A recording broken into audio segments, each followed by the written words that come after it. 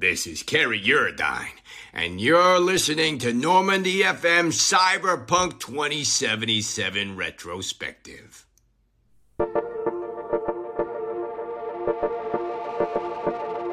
Message coming in. Passing through.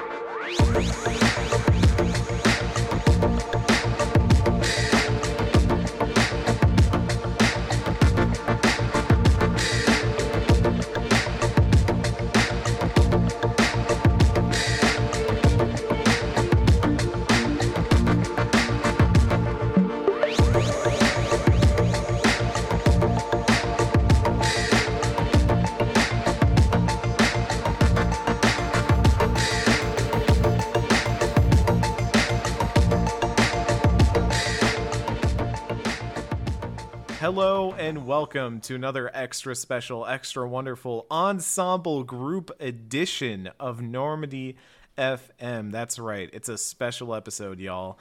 And to get you in on what's going on here, I'm one of your co-hosts, Eric Van Allen, joined by Kenneth Shepard. Ken, how you feeling today? I don't feel. That's fair. That's allowed, I think. In a cyberpunk future, feeling is a bug, frankly. It's a glitch that we're going to patch out. Version 1.02. Yeah, we're starting on one dour note. I mean, it's gonna be a dour episode. I think so. We kind of go all over the place in this episode, and you're listening to this. We have already recorded one chunk and have yet to record two other chunks because we are doing the side quests of Act 2.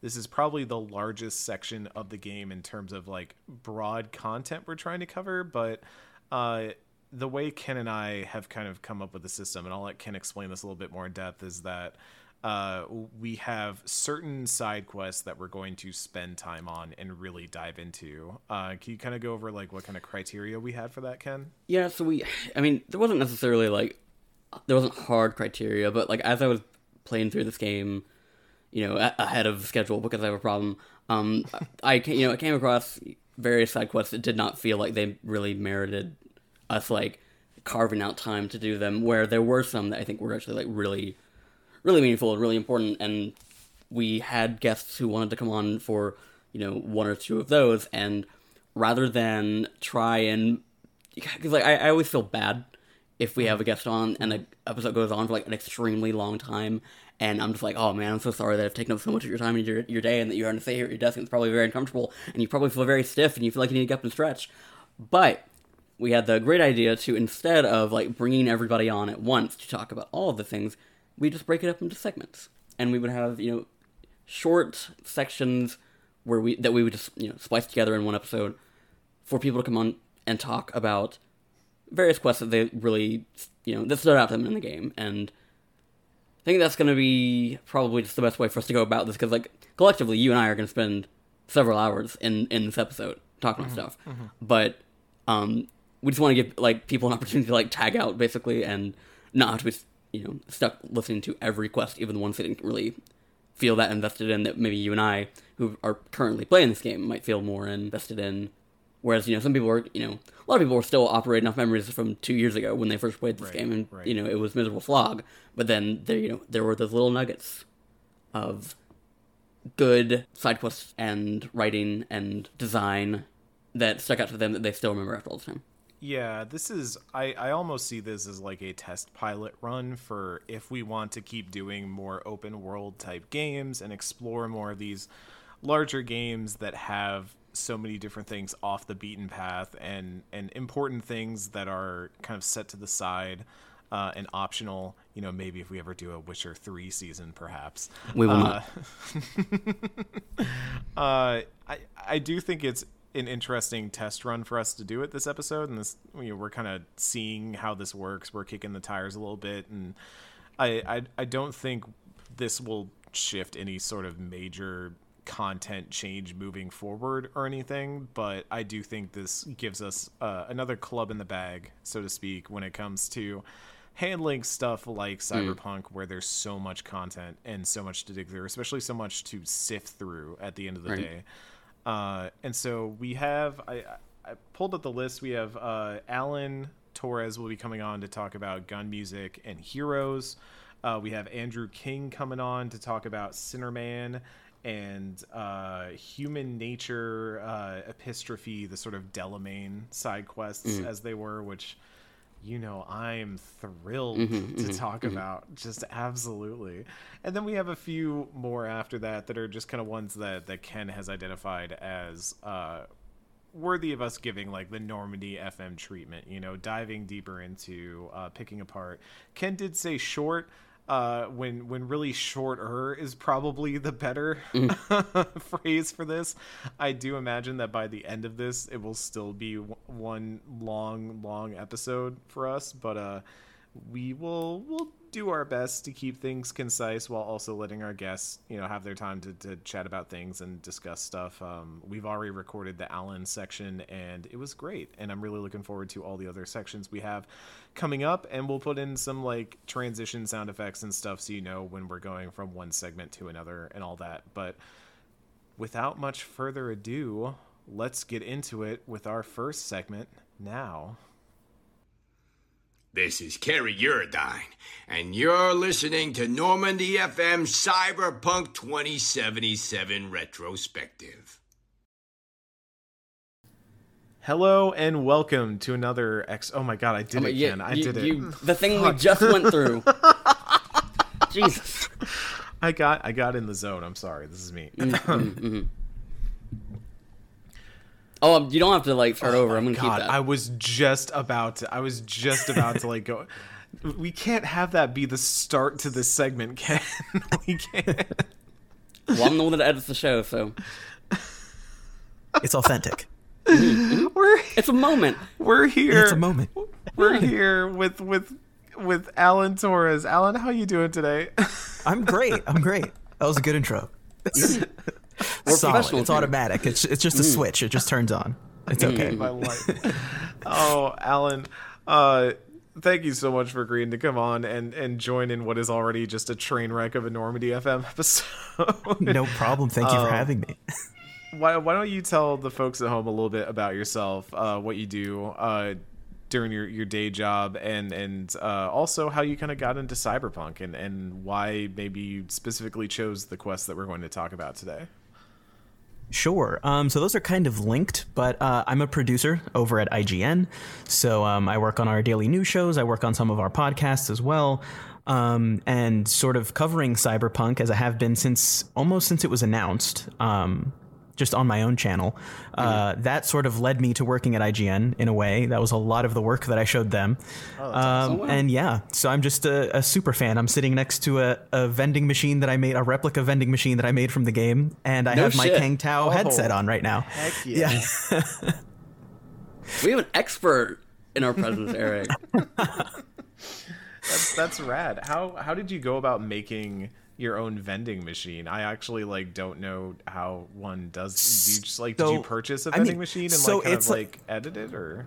To be fair, it's like a miniature for my desk. It's just like a desk toy. Okay. Yeah. The functioning. I was like, yeah. Alan has it dispenses small candies at most. Yeah. Oh, okay. Yeah, but it was basically just painting it in Cyberpunk colors and jamming a display into it so that it plays the video ads just on a loop from the game. Oh, that's dope. And that is really along cool. with the sound, and yeah. Heck yeah. It was a nerdy little pet project during quarantine. So we all had them. We all got into some stuff in quarantine, and it sounds like yours turned out better than mine did. So kudos to you for that. Thank you. The first mission we're going to talk about today is Gun Music, which I actually had to look up because I don't think I ever did this one in my first playthrough of Cyberpunk. It was a really interesting one, so kind of curious why you chose this one, Alan. Yeah, I mean, it's a cool little sort of side quest that I think shows it does something that I think the overall game has a serious struggle with, which it makes you feel like Night City is alive without you, which I think is a really tough challenge for open world games, is like making the player believe that this is a place that just exists whether or not you interact with it. And I feel like Cyberpunk, when you try to push on that illusion a little too much, you see the strings very quickly, especially depending on like what console you're playing on, or if you're on PC, it'll break itself sort of in front of you sometimes. And so this was just like, you're driving around, you could see, you pull up to this deal that's going on that has nothing to do with you. So it gives that nice sort of illusion.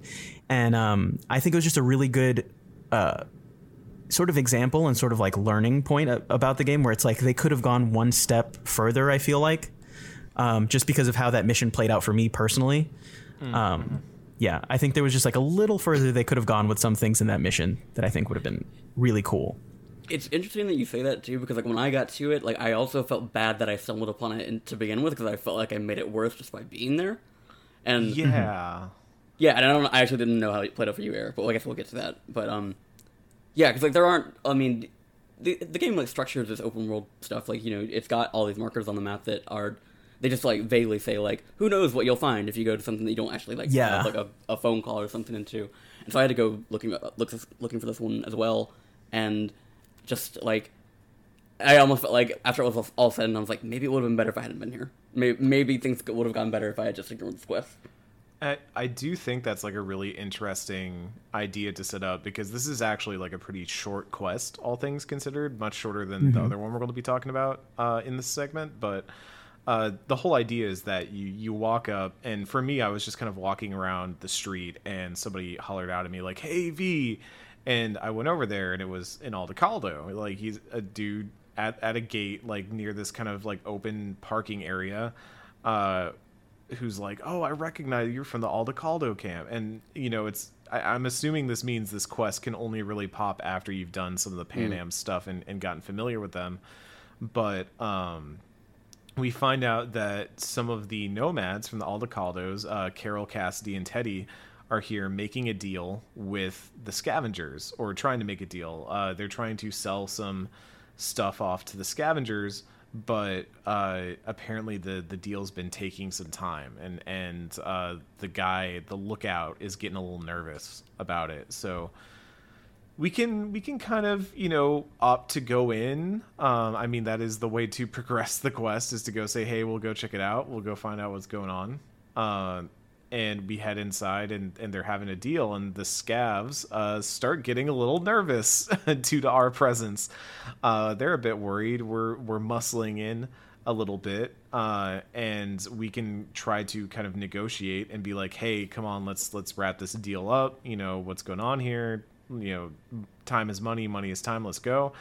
And after kind of a back and forth, and the nomads getting frustrated with V for showing up and causing some problems, and the scavs finally relenting and holding up their end of the deal after an agreed upon cut due to lateness, as they describe it. They're then like, actually, we're not dealing with you at all. You thought we wouldn't recognize you.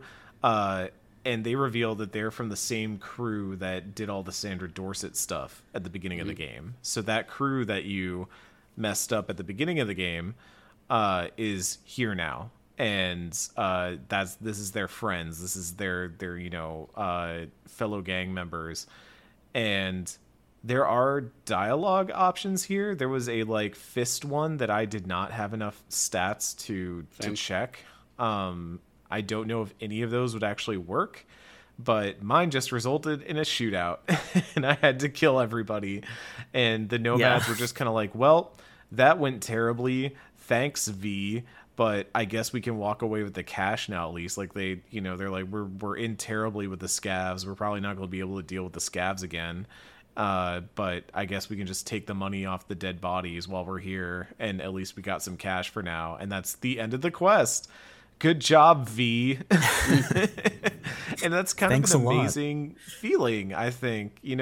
Having like, was me being involved here a good thing? Was the player getting involved in this situation a good thing? Arguably, no. And I kind of dug that a lot. It was a cool feeling. Yeah, I really appreciated that. Like, just you're not the hero all the time is like a really good thing to point out to players. But like, I approached that mission in reverse. I stumbled upon it. So I found the sniper that's hiding up behind all you guys, the scav sniper. I found him first, and I killed him stealthily. So when I went back around and then went through the whole, conversation of like, we're doing this deal and, the scavs aren't very happy and they're like, oh, we've got backup. And I thought it would be so cool if like there was a reply where it could be like, yeah, well, they're already gone, or, just pointing out that you already took care of that. And there just wasn't. It kind of plays out exactly the same. I reloaded it to even check this. It plays out exactly the same whether you stumbled upon that ambush or not. I just thought it was just, I adore Cyberpunk so much. I think it's a wonderful game. I had a great experience even from release because I played it on PC. But I always felt that there are just these little moments where like if it just got pushed a little bit further, it would just be like perfect. And that was one of them where it was just be really cool, just like really badass to just say like, hey, I already took out all your guys in the back. Maybe you could have skewed the deal towards, benefiting the Aldecaldos. Like that would have been really cool. Yeah. Yeah, I had a weird interaction with it because like I'm going in as a street kid and immediately like there's this sense of like feeling like the Aldecaldos are there and they don't know what they've gotten themselves into because like they're not from Night City, they don't know who the scavengers are and like what their MO is, which is as we've learned throughout the game at this point, often like taking people's parts and selling them. And it got to the point where there was a point where I picked a street kid option, being like, "Hey, y'all don't really know what you're getting into." And then one of the nomads says to me, like, "Spare us, like, like don't look down on us. We know what we're getting into." And that was like that layered on top of it all going wrong because I didn't have the body check to do it because I've been primarily second towards stealth in this game anyway. So like I didn't have that strength. And then it all just it all went to shit. I mean, nobody died, so like I think ultimately I get to feel sorry for myself for a little bit and not really have like much consequence in the long run. Because I think if it had gone like if there had been that that extra step of like consequence of like, oh, if you did not pass that body check and you weren't able to finish the fight in a certain amount of time, somebody might have died. Which I think on the show we've done games like that had missions like that. I think there's some Mass Effect. Yeah, it's when you're recruiting Tali in Mass Effect 2, like if you don't finish that shootout at the end, Cal Rear can die if you don't finish it in a certain amount of time. And think again, like you're saying, Alan, like if there are these, they go like one step further, like something that feels, kind of like it kind of felt like for me like a microcosm of like, stumbling into things that kind of felt. I mean, I wouldn't even say that it felt like inconsequential. It felt like very small, in a way that did not feel like it had like this the same production value of a lot of the other quests. Like it feels like they put a lot of time into, but I guess like it just felt. I don't know. It felt kind of inconsequential in terms of just like I kind of just felt like I made things worse, and then we all left. Yeah. Yeah. The one thing that I'll say that I do like that it does is it acknowledges the passage of time and that V has done other things, and those have had ripple effects in some ways in Night City. And I think the quest that maybe does it better, segue, is Heroes, because this is very much a continuation of the Jackie stuff, but also just feels like an acknowledgement of the passage of time in Night City and how people are dealing with things over time. And I do find it interesting that I don't think Heroes is time gated at all. So you could go do it right away, which is what I did when I played this game. Every time I play this game, it's one of the first missions I do once Act 2 starts. But you could end up waiting a while, and I find that kind of interesting as well, that maybe there is like a need for some distance and some time before V is ready to face this. But Alan, I wanted to ask you, what is it about Heroes that really like made you want to talk about it today? Well, to be honest, I did not like Jackie at all when he was like just sort of revealed, and when we got those trailers. I just felt like he was a very like token kind of character, very stereotypical. I almost could predict every single one of his lines in the trailer before he said them. And just, I felt like he just gave us this sort of, I'm Hispanic. I feel like he gave us sort of this view that we get a lot in media and in games and stuff of like the Hispanic gangster. And, he says the same three lines all the time and stuff. But that mission in particular, as well as sort of some of the other ones that you do with Jackie, completely changed my mind about him as a character. And it made me wish that we got to see him be like a brilliant character in his life and in his convictions, the way that you do with someone like Judy, rather than through the tragedy of his death.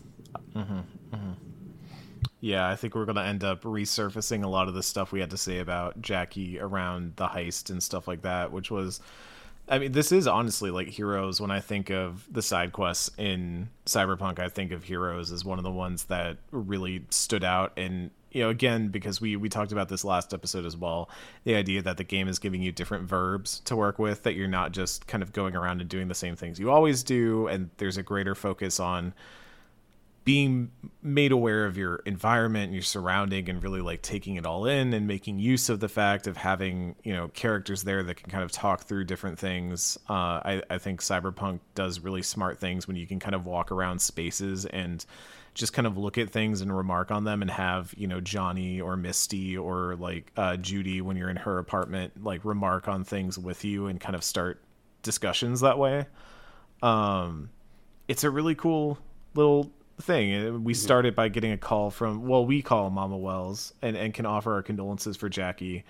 And she's immediately like, why are you being formal? You know, you Right. lived with us, which is like, was very heartwarming to me personally. Like that acknowledgement that V is part of the family in a way and is also grieving. I think that's like a very human thing, is to feel like you need to sideline your own grief in favor of somebody else's, and to like have Mama Wells be a character that is absolutely like, no, V, you're grieving too, like yours is not like worse or less important than mine and stuff like that. It was just very heartwarming. Right. I thought it was really like realistic to like our culture as well. It's just like, you know, the sort of matriarchal figure that Mama Wells is, like that she would almost like definitely consider V, you know, as her kid as well by this point, especially, you know, the montage of having lived together for months. Like this would have been not a formal relationship anymore. Right. So I just love that she points that out and almost treats her like one of her kids. We get told that she is preparing an ofrenda for Jackie at her bar, the Coyote. I think it's her. Yeah, it is her bar, the Coyote Coho. And that's the same one from the Street Kid origin. Fun fact.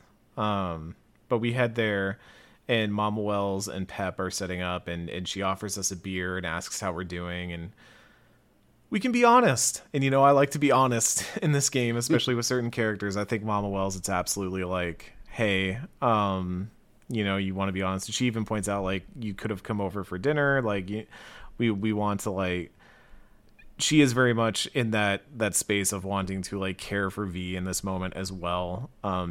Like you were saying, Alan, you know, it's V is kind of under her wing as well, and so she's both grieving but also trying to take care of somebody who is obviously grieving and maybe not dealing well with it. And not being honest with everybody about how they're dealing with it. And we kind of get the opportunity, if we're not familiar, and I think it's assumed that V is not familiar with what an ofrenda is, that we get kind of walk through what it is, and that we can go find something to lay down for Jackie, something symbolic, something that represents him in a way. And she gives us the keys to his garage and says we can go find something of his that we can bring in for the ceremony. And we head over, and Misty is waiting outside by the door. We can kind of ask her what's going on, you know, what are you up to? And she's waiting. She's waiting for Jackie, even though she knows he's not showing up, he's not coming. She says that she just kind of finds her way over there every now and then and just kind of waits there because it just feels right. I'm sorry, this is a really emotional side quest that's hitting me a little bit harder than I thought it would. Yeah. But we basically have a talk with her about like Jackie and how things are going, and we can talk a lot about, you know, a lot of people didn't know the real Jackie, and she got to know the real Jackie, and everybody saw this kind of like lovable goofball who was always over the top and this big personality, but he also had a heart and one that he wore on his sleeve, and he was a very open and loyal friend and stuff. And we decide that we're going to go inside the garage and look around for stuff we can find for the ofrenda, and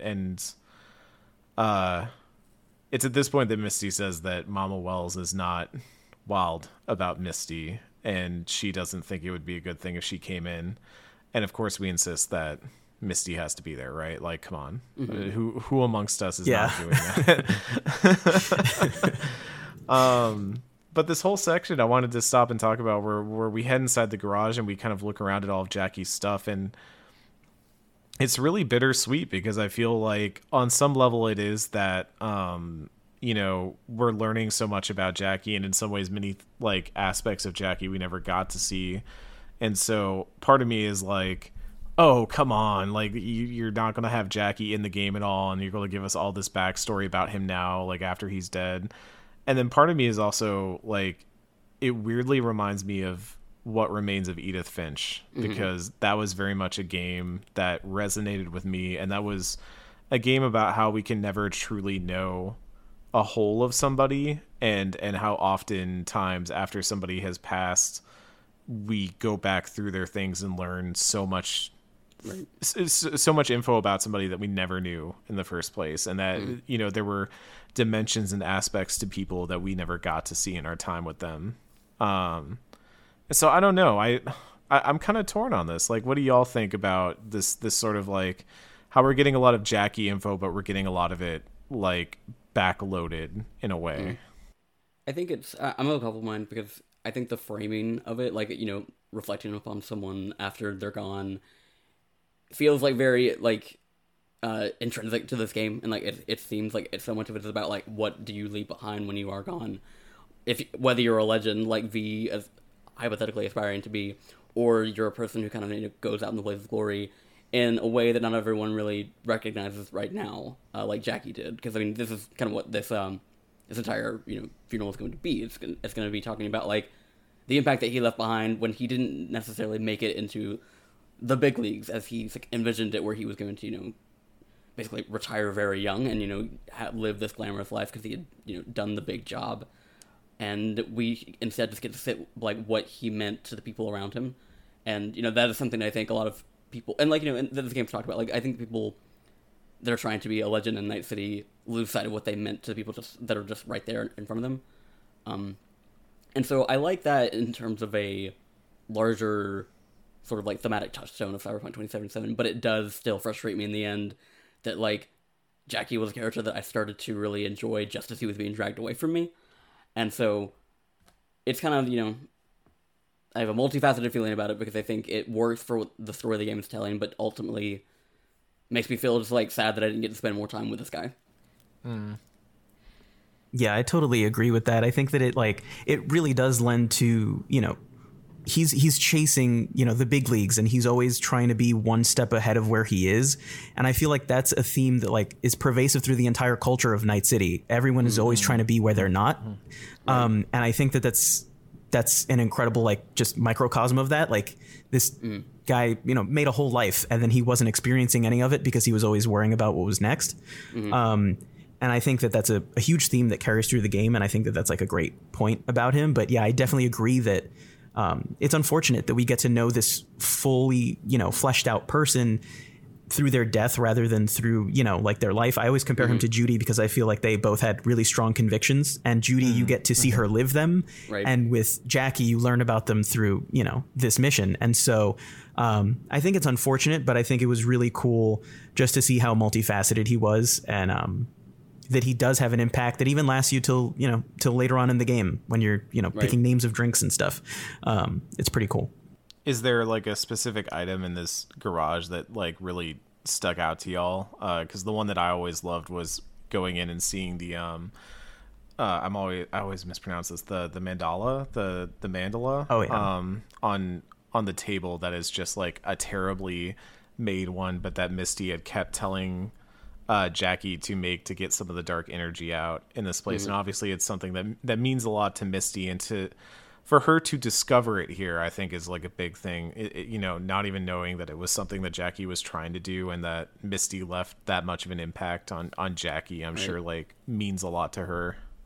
And because that's something that like there are multiple points where you have to like I mean, it was even before we, you know, came into the garage. We were like, he talked about you all the time. Like, you were always on his mind, and that was something that you can even say to her, you know, shortly after V has been dragged out of the rubble and is learning that they're dying. That's still something that you could say to her, to be like, I want you to know that he cared about you and was talking about you, like, up until he was gone. Like, we, or I did. I don't remember what you did, Eric. But like, I told her like, even as we were like in that hotel, where he eventually, where everything went wrong. Like he was talking like, oh, I want to bring Misty here when I've got the, I've got the money to do it. And so like, and I think you can tell her that as much as you want, like, but if she still feels, to some degree, like, oh, but he was always focused on the job and the next big job that he was going to do that was going to, make him a legend and whatever it was. Like, I think if she only sees that side of him, nothing that you tell her is really going to be enough to really convince her of anything else.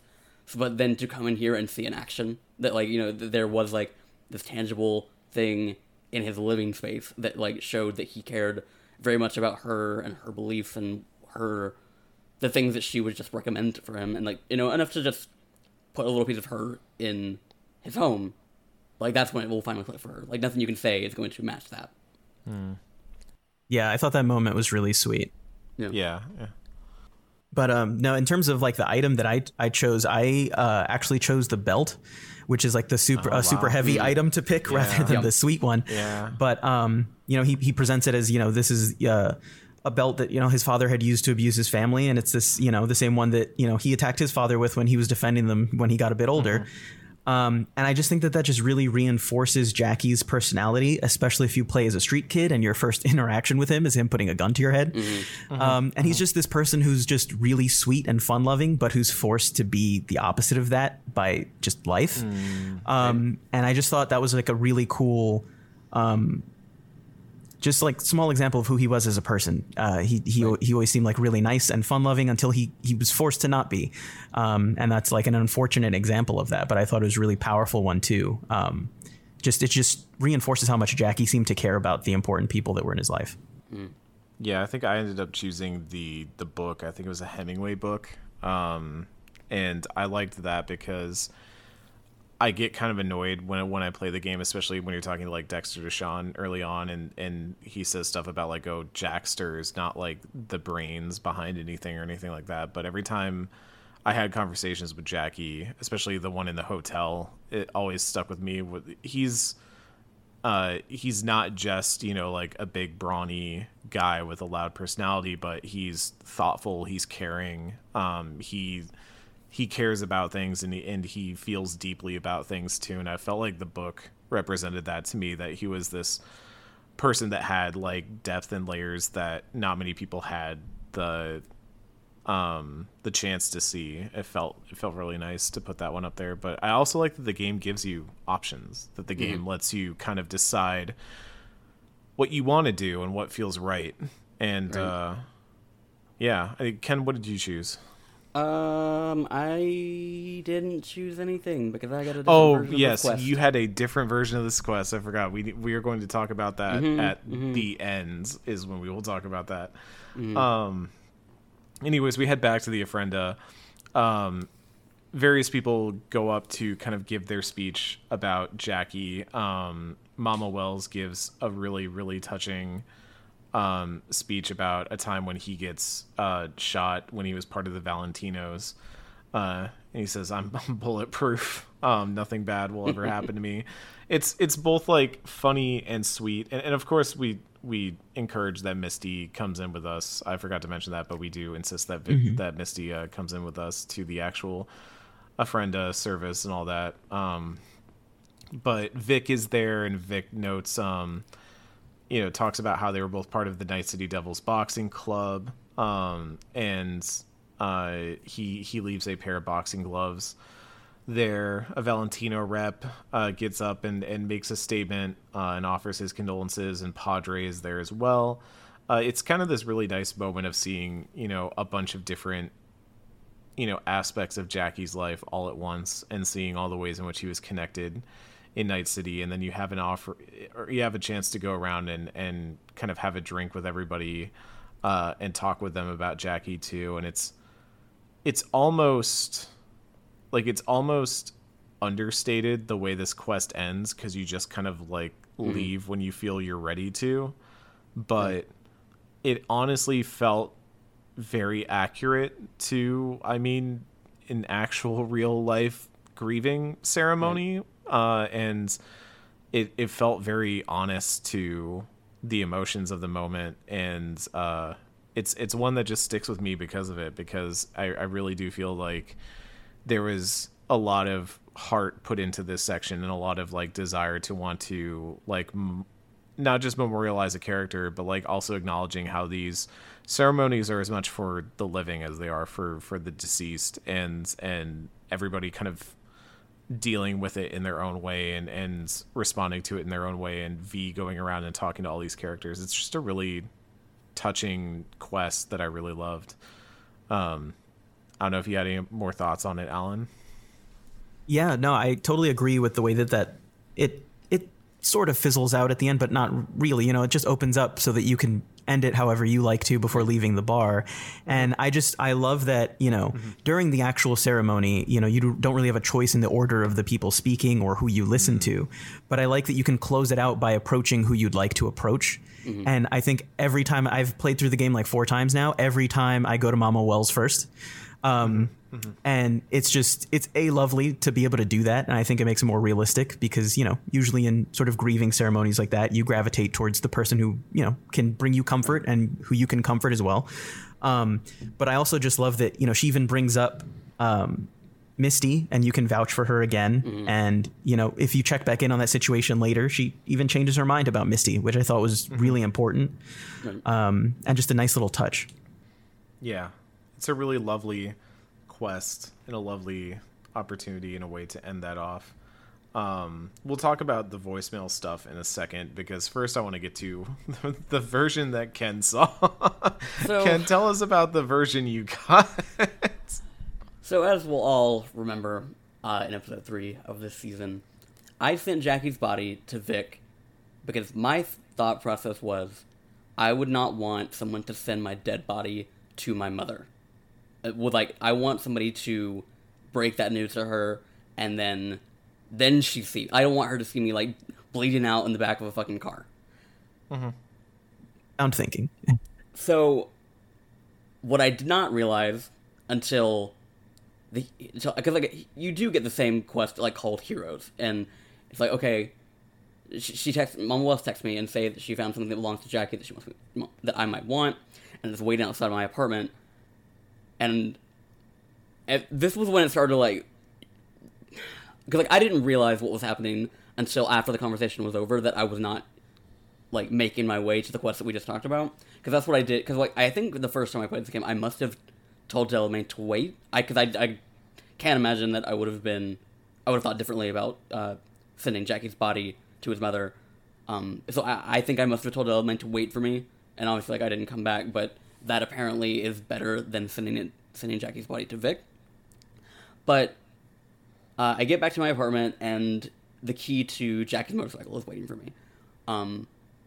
And so I call her, and like we kind of have a similar conversation about, you know, grief, but like she does not seem to have the same peace that she has in the other version of the quest. And so it was one of the weird moments, because like I've noticed this about myself when I play this game, and I think it's just because the game's like in first person, so like I just kind of find myself naturally doing things in the game that I would do otherwise. Because like I went into my apartment and started like pacing as I was talking to her, and like I would like if I was on a phone call, like I had, you know, a dramatic phone call in real life, and when it was over and she never mentioned the friend, I was like, well, what the hell's going on? Where is this quest that I distinctly remember that I really loved from my first time I played this game? And so I went to Vic and asked, like, hey, what happened to Jackie's body? And apparently, if you send Jackie's body to Vic, Arasaka comes and finds it and takes it. So that's the extent of the mission. Vic. That is the extent of the mission that is called Heroes, and I'm just gonna bring this up now. Like we'll maybe bring it up again when we get to the Takamura episode, but what I find out later from Takamura is that Arasaka has most likely taken Jackie's body to make an engram and interrogate him, and that's all that you're really given at this point. But at that point in the game, you know, we've learned kind of like about Mikoshi and how Arasaka has like this, basically like this jail of souls that it has underneath Arasaka Tower. And so, like, it's left on this incredibly fucked up and dark note that, like, Jackie is maybe still out there in some form, and you cannot save him. And, like, you know, maybe there is something that is going to come later where you might be able to, you know, foreshadowing for 10 or, like, 5 episodes from now. And, like, maybe you'll be able to speak to him again, but it's just left on this incredibly, like, fucked up note that, like, does not feel... like, both for Jackie and just, like, for the player, I don't feel like the crime fits the punishment of, like, sending Jackie's body to Vic means, one, you miss out on this one quest, you know, in the form that most people will experience it, and also something incredibly fucked up happens to Jackie. And, because, like, I don't really know, because, like, I'm in, you know, the various things that we've had of the show, I've always been, like, live with the consequences of the shit that you do, and don't expect always that every, you know, outcome or every choice that you're going to make is going to be the quote-unquote right one, that you're going to, you know, that there is a way to kind of, like, game the system to get, you know, the happy ending for everybody. But this is fucked up, and I just don't really feel like I don't know. Like, I feel like It doesn't feel there's telegraphed. there's a punishment choice here, and that I don't feel like it fits, you know, I had my good intentions, and that's not something that I think the game needs to be even, like, I don't think the game needs to reward me for good intentions, but I do think it feels like my intentions don't fucking matter at all, and it doesn't feel like the game even recognizes them, and I'm never given a point to even voice why I sent him to Vic in the first place. Well, the weird part to me is that it doesn't feel telegraphed to me whatsoever. Right. So, like, I would assume that so number one, I have, like, one major problem with this, which is that we already assume that Jackie is already dead at the time, like, when you arrive at the hotel. And so, like, does this imply that Soul Killer can be used on a dead body? Which is weird, because I thought guess. that was I not... guess in theory. Yeah, but, like... Yeah, I hadn't even thought of that. Yeah, now I'm suddenly being like, how does this work logically? I don't get that. But number two, it would make more logical sense if, like, Those were switched.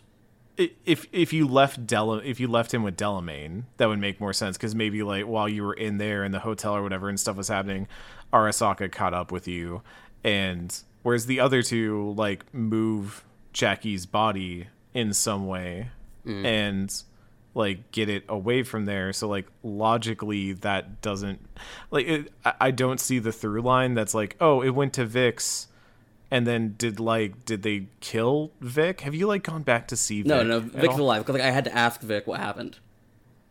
And apparently they and so let him- he just says, like, Arasaka showed up and Yeah. took, that's... And wouldn't, in theory, like, you would think the They'd first go to place they Mama would Wells? check... Huh? They'd go to Mama Wells first, Yeah, like I right? said, you Yeah. think the first place they would go would be his home, not the Ripper Doc who his girlfriend works near. Like, Yeah, Like, there that- are there's, like, a an lot element of of secrecy weird to that. questions. There's a lot of weird questions I have out of this, and to be clear, I don't hate the idea of having one of these options lead to some sort of, like, worse outcome. Right. I just think it's bizarre that not only does it make very little logical sense, but it, like, both within the lore of the universe and the way these things are supposed to work, but also then just, like, making literal sense in terms of, oh, I did something and then something else happens. It's like you butterfly affected from I ate a banana to, like, oh, Jackie fell down the stairs 5 miles away or something like that. Like, somehow those two events are connected. Like, that's very Yeah. strange. That's very bizarre. Like, I don't hate that plot beat outright, because at least it involves, like, the fact that Arasaka has Soul Killer and it is just a thing that exists but is not very, like, talked about, has always been weird to me. So, like, involving Soul Killer in more ways, especially, like, with somebody close to V, is interesting. But I am just like, the implementation is just, how like, did the they weird A thing. to B that? Yeah, once again with Cyberpunk, the implementation. Yeah. The one other note I wanted to leave is that we can call Jackie's phone at various points and leave voicemails. For you, it sounds like they were horrifying, Ken. Well, so the thing is, because I didn't like some of the things that you can talk to him about are, you know, the Ofrenda and seeing Misty and stuff like that. So like the only time I'm able to call him, well, no, there's 2 times. One time is after I find out that he was taken, and after Takamura tells me like the reality of what's happening, because like if it feels like V is talking to Jackie, hoping in like some roundabout way he is in a system that he can hear this, like that would be able to like almost like trying to like call out to him in Soul Killer, like, or in Mikoshi in some way. And then, you know, shout out to V's voice actor who really like gave like in a very small clip, like just like a really strong performance of like a guy that's just like shaking with anxiety and like sobbing almost at like the prospect of like trying to talk to his friend beyond the fucking grave. But then he like hangs up and it's like, this is stupid, like this is fucked up. I'm not even like, I don't even know what I'm trying to do really here. And then there's another point later where you can call him again just before the end game, which is universal to both sides, I believe. Yeah. We'll talk about that when we get to the end game part. But a lot of the stuff around just, you know, being able to kind of work through your emotions in the other routes as V is really impactful too. And I think, like, again, I do think it brings us home in that it's a bummer we get so much of this backloaded, and that Jackie ends up being so much of a like non-existent character in a way compared to, as Alan was saying, like Judy and other characters. But he does at least get one of the better side missions in the game. I don't know. Any last thoughts on this, Alan? Yeah, I mean, I discovered that I could call him just randomly. I think it was on one of my playthroughs where I was trying to complete everything before, you know, heading to the restaurant to sort of set off the last, you know, bit of the game. And I was just scrolling through the contacts to see if I had missed anything, and I noticed that I could still call Jackie, so I just gave it a shot, and I hadn't seen that you could do that.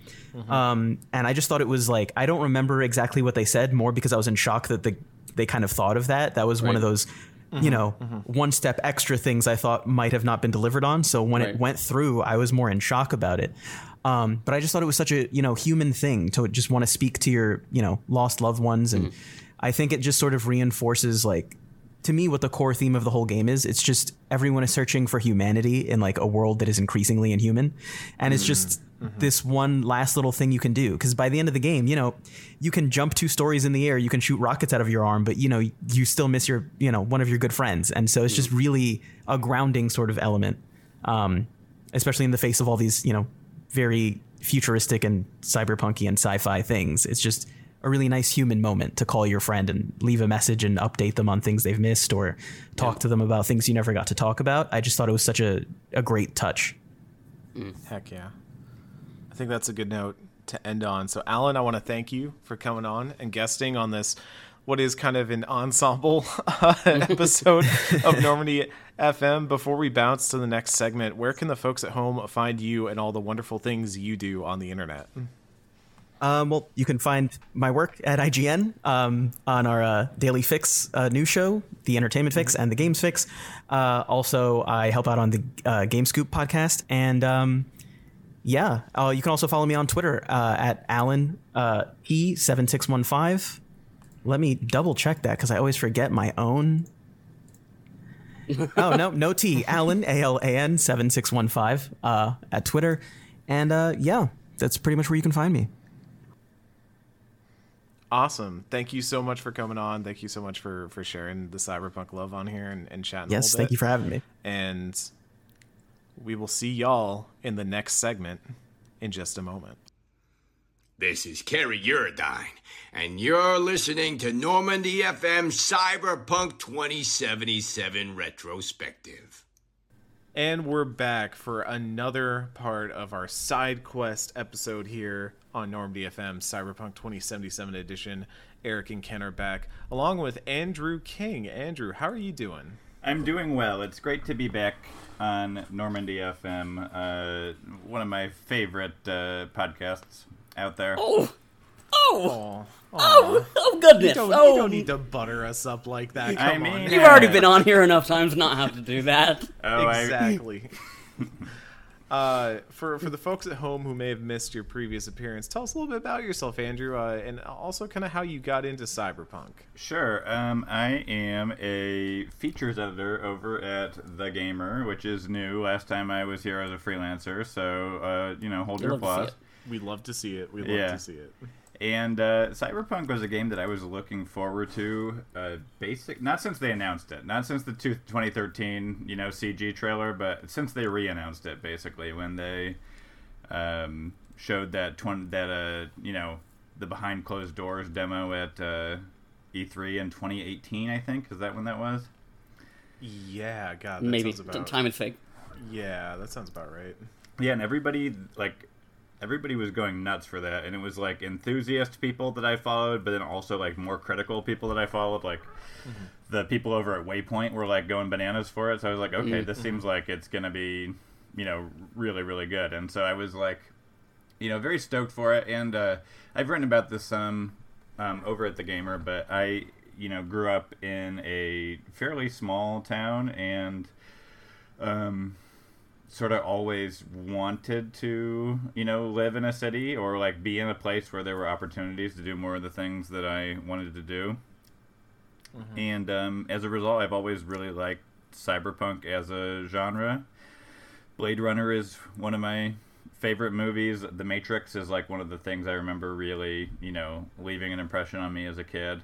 And so like I love open world RPGs, so Cyberpunk was a game that I was very much looking forward to from the from those early impressions when people said this is going to be or looks like it'll be really good. I was very excited to get my hands on it. Awesome. How did you feel when it finally got there? Yeah. I was with everybody on the night it came out on Steam when there were like a million of us playing Cyberpunk. I got a nicer gaming chair for it. I got a big bag of crunchy fajita Takis so that I would have something to snack on as I was playing, and I just was extremely excited to play. And I think like the first sort of hint that it wasn't exactly what I was wanting it to be was how quick the section from the game beginning through you getting to Night City was.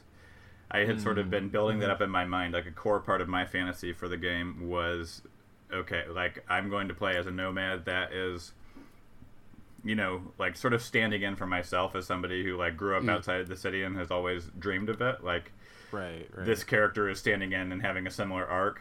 And then when within 10, 15 minutes of starting the game, I was already like through the montage and into fully into my life in Night City. I was like, well, that isn't exactly what I imagined. And I think that is a problem that I feel like a lot of our discussions around cyberpunk tend to get hampered by, is that it was such a hype machine. Like it was so heavily hyped that we all had, anybody that was like looking forward to it, I think, had a very specific idea of what kind of game it would be. And so when it didn't live up to what we expected of it, that was hard to deal with. And I think I'm actually enjoying this playthrough, the second playthrough of the game, more than I did my first one, because I don't have those expectations anymore. Like, I know what kind of game this is. So when it came to today, because of the structure we're using, we had some folks pick out the side quests they wanted to talk about, and you picked out, I think, two of the beefier side quests in Cyberpunk. So to start off, like, why did you choose the ones that you chose, which are I'll say like the Delamain side quests, and then the chunk of quests that people kind of refer to as Sinnerman? Yeah, I think I was sort of drawn to these ones because for one reason or another, they're ones that I didn't finish during my initial playthrough, and so I wanted to finish them this time. The Delamain quest bugged out for some reason for me the first time I was playing it, so I got most of the cars back, but I got a notification at some point that was like telling me I had failed the quest for some reason. So I was like, okay, I guess I can't do that. So that was one that I really wanted to do this time through. And Sinnerman, I think I had gotten the call from Rachel to go and meet with Joshua for the last quest the first time I was playing the game. But I just, at that point, I think I was sort of like sick of the game and like You were done Right. with it. at yeah, that so I point, was like, yeah. so I was like, I'm just gonna rush to the end, and I know this is probably gonna be an interesting quest, and like the way people have talked about it since then, I've realized like, yeah, that definitely is they're doing something I haven't really seen in most games in this quest, you know, like the way that they're approaching the material they're approaching. Gotcha. Yeah. But yeah, so I just, sort of raced past that one, and so these were ones that, yeah, I wanted to come back and take my time with. It's funny because, like, the first time I played it through, these were also two quests that I never actually finished, but I also think they, interestingly enough, just, like, through hearing about them, felt like they encapsulated, like, the spectrum of how people felt about this game, because broadly, like, the Delamain stuff had been propped up as an annoying, like, collectathons that were in this game that, did lean into, like, a lot of the meme writing that this game sometimes gets into, where Yeah. Cinderman was almost, like, infamous in its being this, like, very weighty, like, one of the quests that has, like, actual questions to propose to you as the player. Yeah. When a lot of the other games, like, I would say broadly, a lot of Cyberpunk 2077 isn't really interested in talking about any of the stuff like that's in the game, if that makes sense. Like, a Yeah. lot of times it just shows you the things, like, okay, we showed you Right. the thing. It's kind of fucked up, wasn't it? And then, like, tells you to go on your way, get Keanu Reeves out of your head. And Yeah.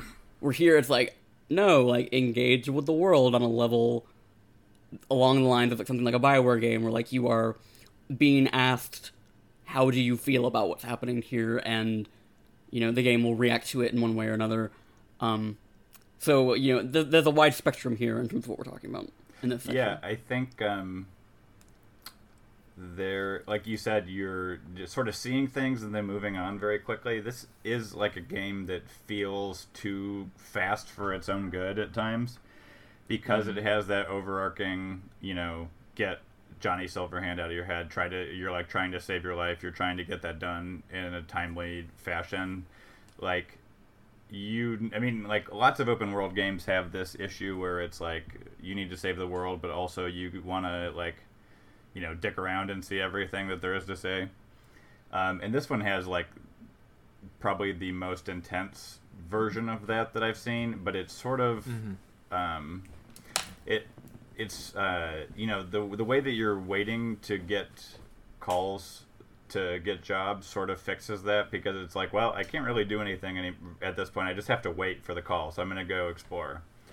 And that's like a smart approach that they take to getting around the problem that most open world games have. But it still does have that problem where it feels like you're rushing through it, which is sort of a meta problem with the game, because it is like a game that got rushed out before it was, really done. Right. We're gonna start with the Delamain one today, and Ken, I liked what you said about it, because it really, like, the Delamain quest in a way kind of sums up how I felt about a lot of side quests in this game, and especially the street racing one that we talked about previously. It starts out, it is one of the few side quests that the game directly puts in the critical path, so it feels like it has this added weight to it. Like, here are the developers, like, really saying, hey, this is something we think you should go do, because it is impossible almost to miss it. Yeah. You are so directed to it. You, way back at the start of the game, well, not the start of the game, the start of Act 2, where you have received a call that your car is back after the whole incident with Dex and the heist gone wrong and all that. We go to pick up the car in the garage, and as we're getting into it, another one that's in the garage rams into us and damages our car. And it's we get out, we're like, what's going on? It's a Delamain cab. It doesn't have a driver in it. It just drives off.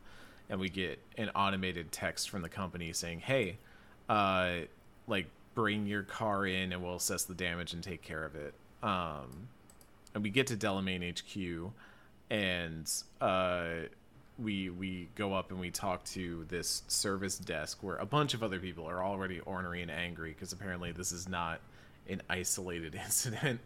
And as we talk to the automated system, we say like, hey, we want to talk to Delamain. We don't want to talk to some system. Like we know Delamain, which I think is already kind of an interesting like step to this quest, because it's something that I think I didn't notice the first time around, but the idea that like the automated system is not part of Delamain, that Delamain is an individual set apart from the system, is already kind of like laying that groundwork for what we're going to start getting into.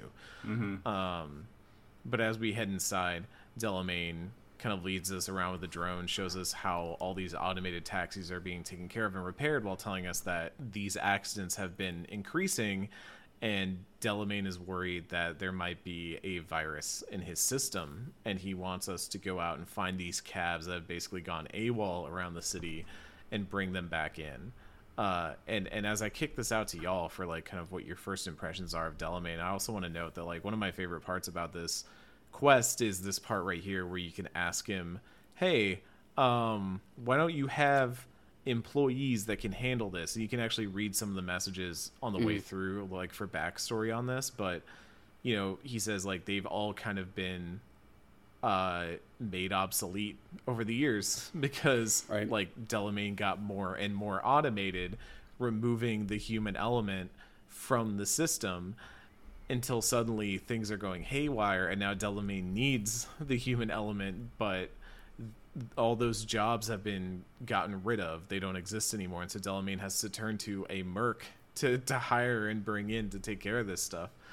I think it's an incredibly solid setup for a quest, especially in a cyberpunk world, to tackle things that feel very real to modern day.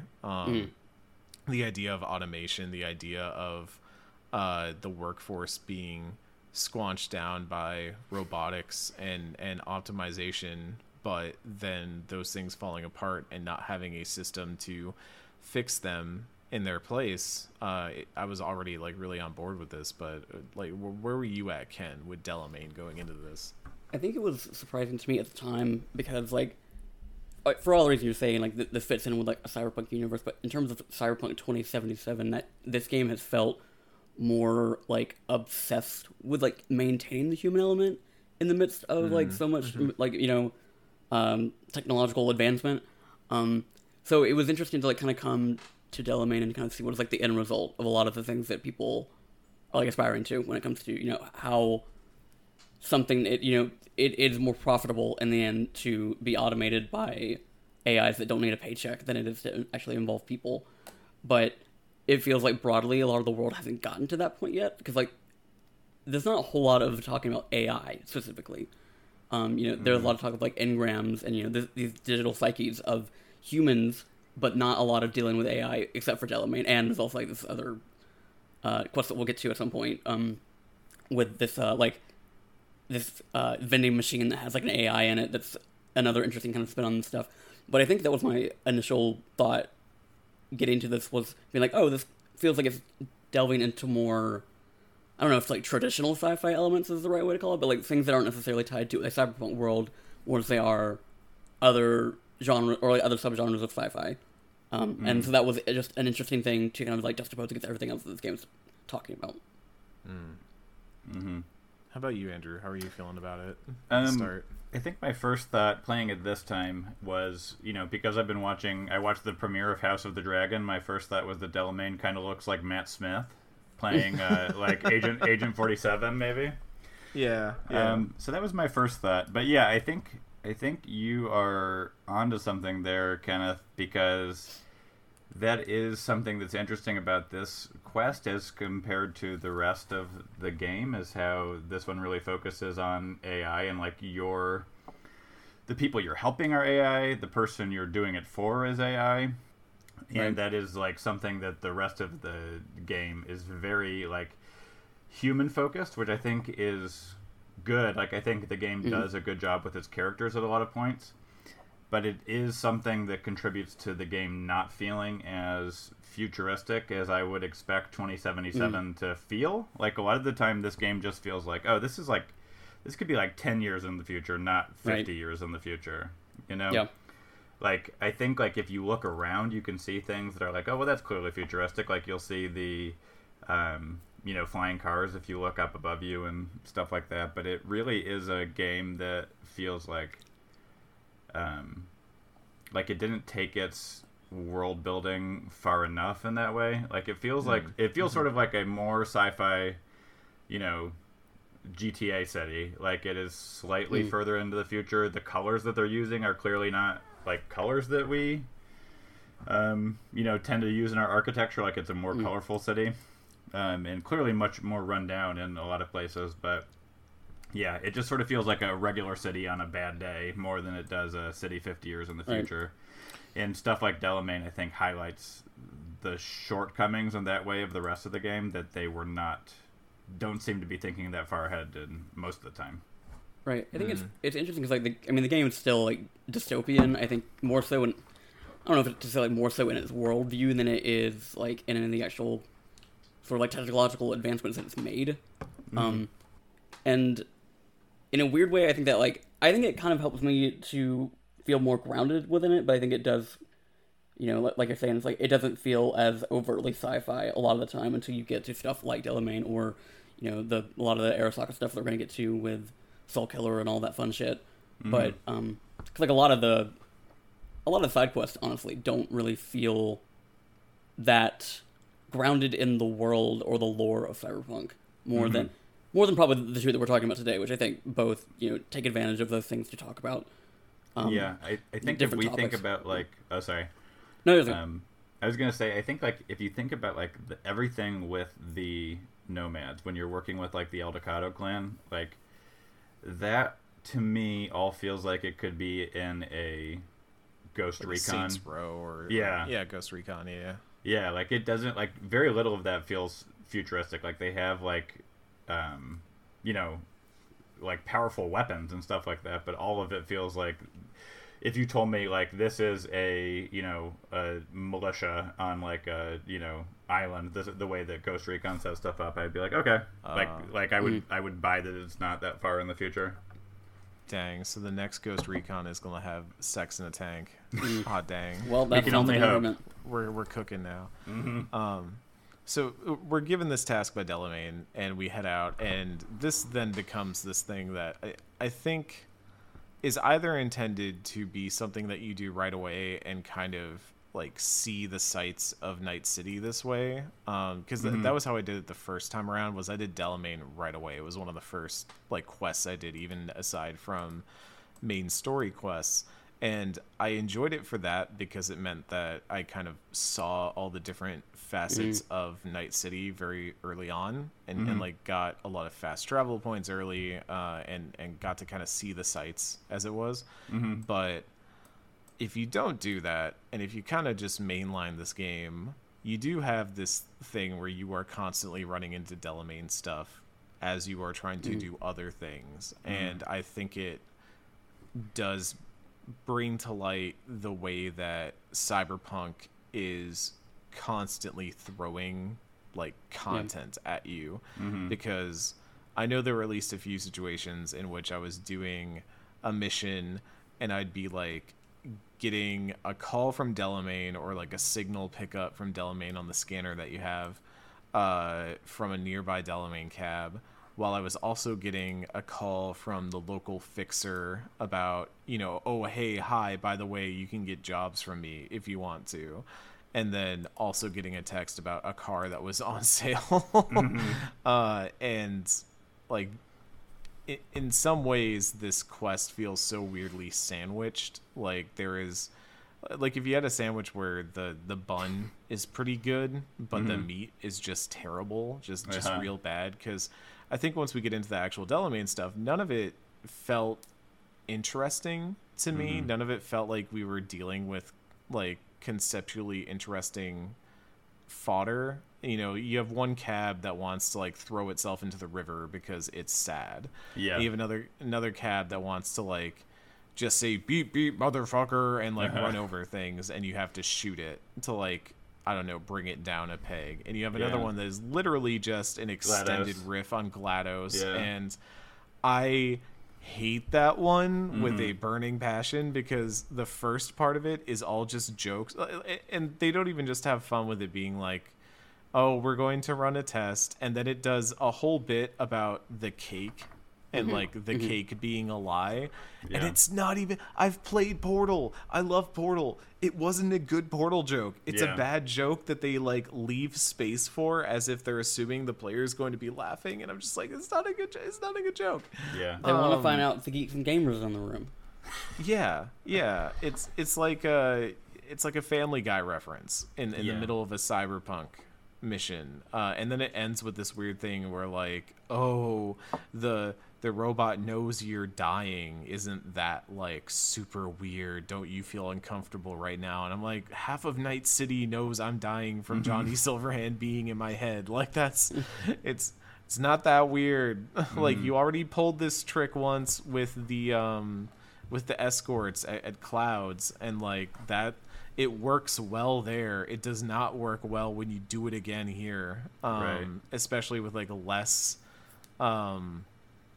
earnestness and like Meditation on it. yeah, like just sandwiched in between Portal jokes because you got the GLaDOS voice actress. Like that's yeah, The only good one, I think, is the one who's scared and driving around in a circle, and then you have to drive him back, I think, to the Delamain office, and then, Yes. and so you have to drive slowly. Otherwise, he gets really scared. And so, like, if you go like over whatever the speed threshold is that he has, he's like just stops completely, breaks the car, and just is like, I need a minute, give me just a second, Yeah. and you just sit there until he's like ready to go again.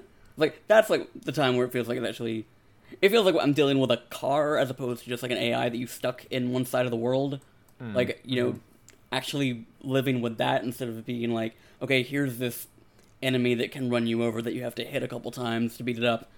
Or, you know, again, just putting fucking GLaDOS on the Yeah. talking head. I sort of like the suicidal car. I wrote down the line that it says shrinks hate vehicles, we don't have mothers. And like that is that's a genuinely good joke. yeah, I mean that is like as thoughtful as this quest gets, I think, because you're right that so much like the Portal one is not the only Mimi one. There's also the one where in Rancho Coronado where Delamain is calling you Clarice and is like quoting Silence of the right. Lambs, right. except with flamingos instead of lambs. Yeah, like V actually says like, have the flamingos stopped crowing or whatever, and yeah. Yeah.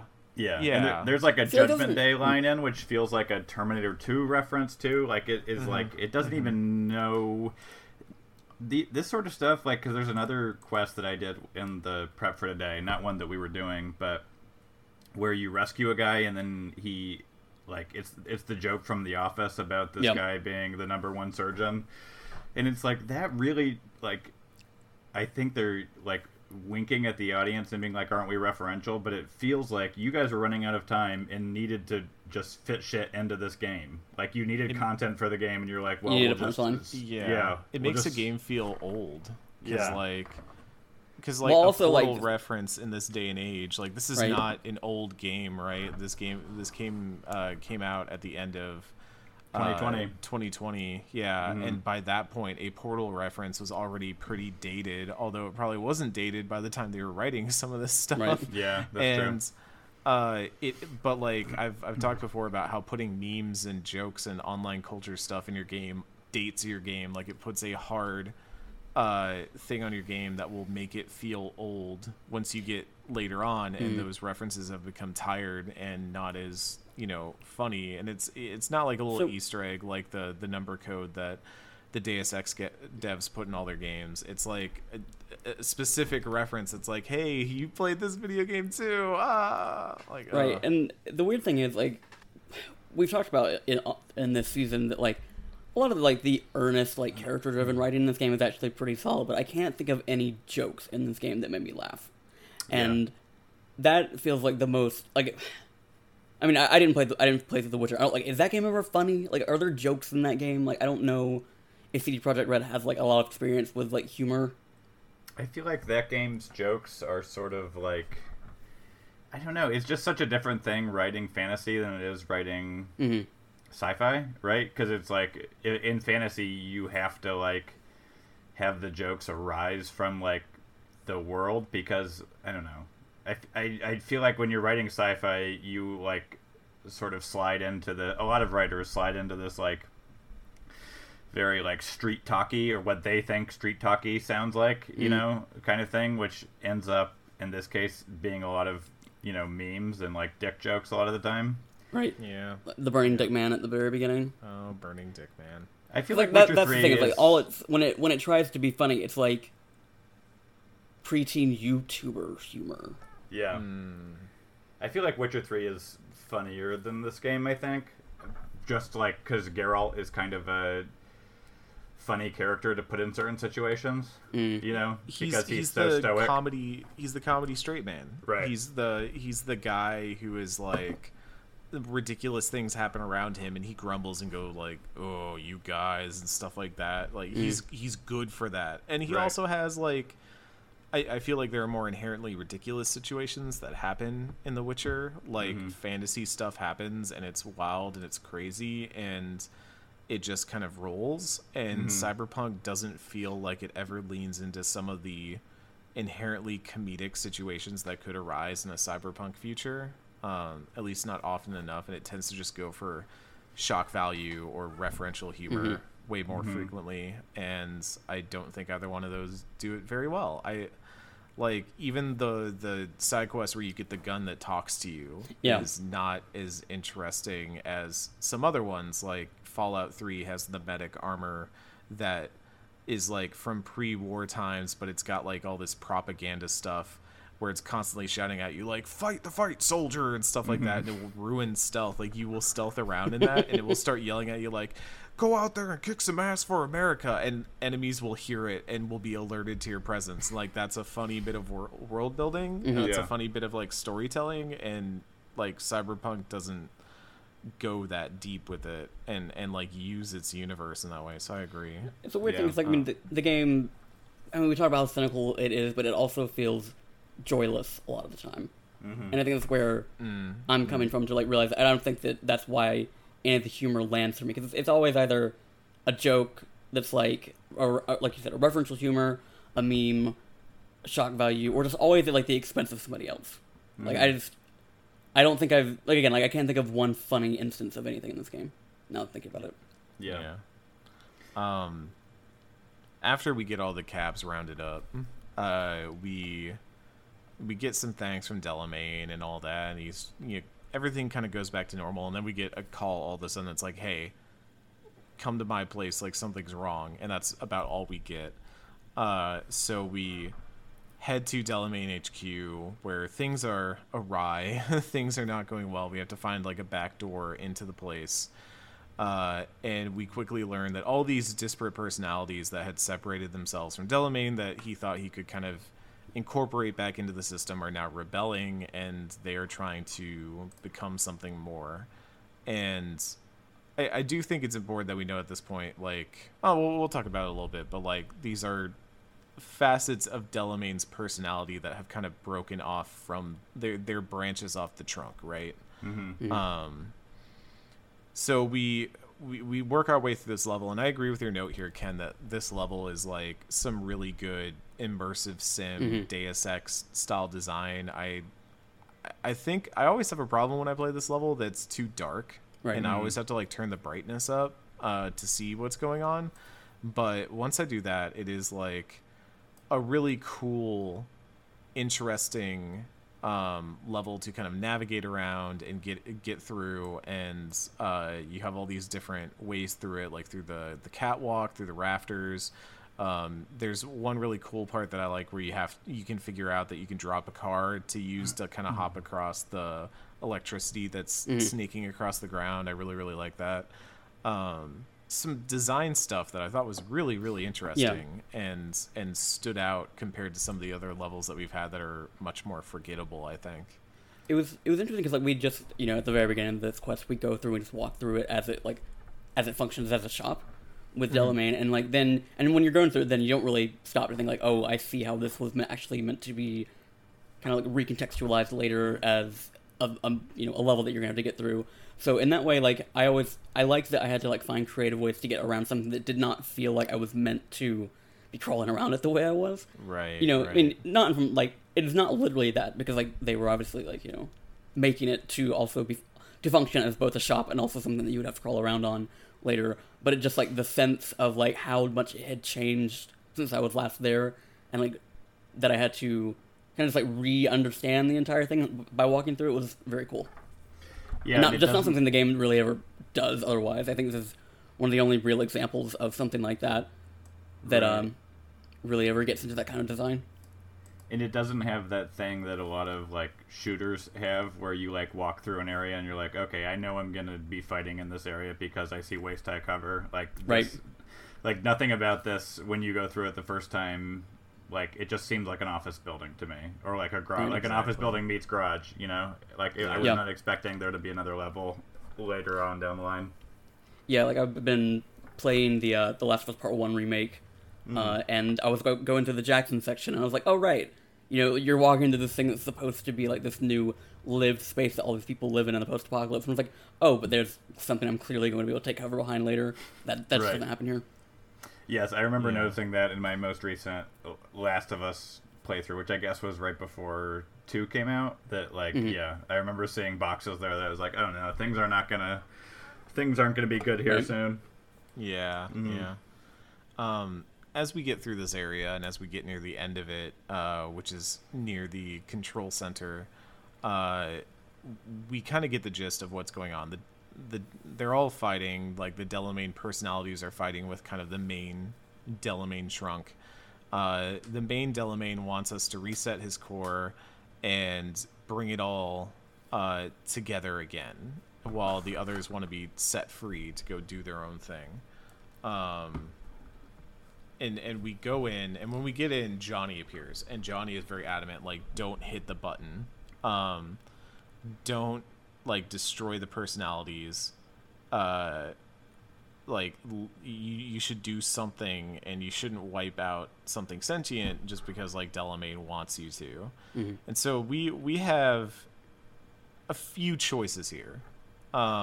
We have 2 dialogue options, and we have another one that is, I mean, do we want to call this like the Crucible weird ending where you can just shoot the core? Well, I was about to say, and like, destroy it. It does feel very evocative of Mass Effect 3's ending. Like, both in, like, the choices Yeah. you're making and just, like, the sort of design of how you're supposed to interact with this thing. So, like, yeah, one of the choices you make by just pulling out a gun and shooting the thing. Yeah, I mean, this is really kind of like 4 choices because we can reset the core, and delete the Delamain personalities, just like turning Delamain itself back to normal. We can destroy the core, like you said, which I think just destroys Delamain entirely. I've never done that option. That's very strange to me. I don't know why someone would try that. It frees the... Yeah, if you destroy the core, it frees all the other Oh, I AIs. see. Yeah. I see. Yeah. Or we can hack the core and merge all the AIs into one, bringing them all together. The synthesis option. So I went with the hacking option. Number one, because it was a hacking option and it was a 20 hacking skill check, and I passed. I just hit 20 in hacking, and I was like, cool, I'm going to show off my hacking ability by creating sentient life. And, but I was very much like, these things are part of Delamain, and Delamain is a part of them, and I think like trying to truncate either one of those doesn't feel right, doesn't feel proper. And I know that in some ways I am making a choice for Delamain in this way. Like, I am honestly probably choosing something that neither side is asking for. But this was kind of V being, I guess, the most interjecting, and this is going to be very funny when we start talking about Cinderman. But this was me stepping in and being like, there is something obviously different about Delamain. There has been something different about Delamain for a long time. And, like, I think if you destroy the core, you are, like, eliminating a part of the self that is not right to do. And I also think that by resetting the core, best case scenario, you are like harming Delamain in a way, even if he's asking for it, and like worst case it's just going to happen again. Like there's no guarantee that it won't happen again. Like maybe Delamain is always going to split because Delamain is evolving past being just a service AI, which is kind of what the ending that I got implies, because he basically like ascends to a higher plane of AI sentience and leaves behind a child. And Delamain Jr. becomes like our new driver and hangs out with us and like does things with us. And meanwhile, this AI just goes off to like do things greater than Night City. And I did kind of like that, if only because I was like, well, in the coming apocalypse, at least I'm on the winning side here. But, I don't know. It felt the most like cyberpunk option to choose, I guess, and that's why I liked it. But how'd you do this, Ken? I ended up with a hacking option as well, which was the stat check was lower when I did it. It was 10. So I don't know if this means that like the stat checks are scaling as the game goes on, because I did this earlier than you did. But I chose hacking option as well because it was the version where all of them got to live in some form. Because like, you know, basically the way that they kind of frame it is like either one of them can live separately with the other one, you know, destroyed in some fashion, or they can all just like find this like, you know, this synthesis and, you know, come together and, you know, be this more unified thing that has the perspectives of all of them, and then again like ascends to some higher plane and leaves Night City. So I think I think I just came to the conclusion that was like, I feel like that's, you know, the more like, because like the other one feels short-sighted in one way or another, right? And like that's what Johnny's argument is, like Delamain is so short-sighted he can't see what he's doing just by trying to eliminate all these people. And I was like, this one feels just kind of like the most far-reaching and almost like future-proofing for all of these different characters, like coming together and realizing they are one and can exist as this unified thing instead of, you know, just fighting and destroying this entire building in the process. How'd you feel about it, Andrew? I did not do this part, unfortunately. right. I started it, but I was not sure if this was something we were going to cover, and I also ran into the darkness issue where I could not see where I was going. So I ran out of time and went and did some other stuff instead, unfortunately. What a system are you playing on? PC, PS5. Said? Oh, okay. Because I was going to say, like, Eric's game was way darker than mine, which when I was watching him play this, I was like, huh. Like the standard lighting, or I don't even know if it's standard lighting or just like the displays that we all have. Yeah, played on PC originally, and then this time I was like, I think part of the reason I'm enjoying it more this time is because I'm playing on PS5, which is where I would prefer to play stuff to begin with, you know? On a TV. And like, especially an open world game where you know you're going to be playing for hours on hours at a time. Yeah. Like, yeah, I'd rather do that from a couch. So, yeah, PS5 for the win. Well, let's talk about Sinner Man. All right. Let's dive deep into this. Probably one of the most notorious side quests in all of Cyberpunk. You know, it's definitely the one that gets talked about the most. It starts out pretty straightforward. We get a call from Wakako who tells us that she's got a job. It's basically a hit job. There's a guy whose wife was murdered. The murderer, who's on death row, is being taken out on leave. It's kind of ambiguous as to the how and why, and Wakako makes it very clear that she is not asking questions because the money clears. So we can opt to take it or not take it. And I think there's something I really like about the way that this quest starts, because it starts like it is more production, like more preamble than you are used to getting for other just kind of side gigs. The name of the quest alone is like interesting enough. Like I see the name Sinner Man and I'm like, okay, that sounds interesting. I would check that out if I saw that. And I dig how you just kind of show up and you're meeting this dude, Bill Jablonski, the greatest made up name I've ever seen in my life. And we're here to kill Joshua Stevenson, who is a murdering fuck, as he describes him.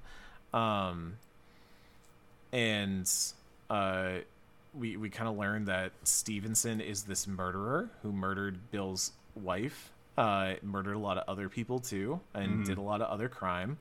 And Bill is pissed off because he says, you know, Joshua found a get out of jail free card, and he doesn't really elaborate. We can kind of critique him on this whole plan because it's basically he's like, get in my truck, drive, we're just gonna go hit the convoy and kill him. And it's very much like we can go through the whole thing of like, you don't do executions in public, you don't gotta do all this plan is half baked. And Bill's like, I spent my entire life savings on this, we're doing it, there's the transport, go. It has this very like rushed, like the job is already going bad but you have to see it through sort of feeling. And it's this like tension that feels very good narratively to start. Is like that unsettling feeling that there is more to this than you are getting right up front. And then we drive the worst handling vehicle in all of Night City. Yeah, that truck so bad. sucks. I feel like oh, sorry, what were you gonna say?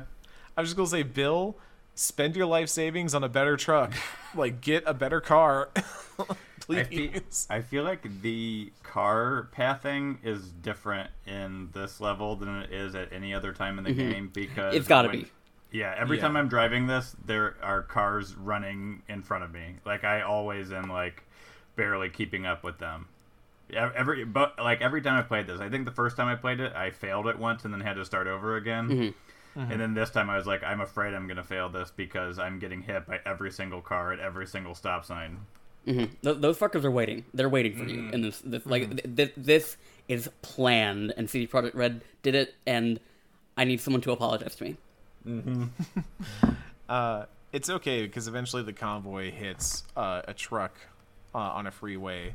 And so we stop and we get out and we're kind of approaching the car, right? And by the way, this is not a normal truck that we were following. This is like an NCPD like patrol car. And by patrol car, really it's like an armored APC. So like we are like walking up on this and a cop gets out in just full on body armor with his gun out telling Bill like, hey, drop the gun. And Bill is like, you are protecting a murderer. I'm not going to drop it. And the cop just shoots him dead. And that is like one of the first big whoa moments of this quest is like just dropping that character immediately and being like, hey, we gave you all this preamble on this guy and his motivations and he really wants to do something. And guess what? This is Night City. You're dead. Like I think that's maybe one of the best in a vacuum, right? Like tone setting things that we've done for Night City so far. Yeah, I agree. And we're about to get shot too until Stevenson gets out and is like, hey, no more killing. Stop it. And as this kind of panicked moment is going on and we can see the cop and Stevenson and someone else in the vehicle all arguing with each other and saying like, the media's coming, we gotta get moving. The cop is yelling at this 18-wheeler to get out of the road, to get out of the way. It eventually like comes to it that Stevenson wants V to come with them and get in the car. And this is when Johnny pops up and delivers maybe one of my favorite, most memorable lines from Johnny Silverhand from Keanu Reeves in this game. If you don't get in this fucking car, I'm never talking to you again. Yeah.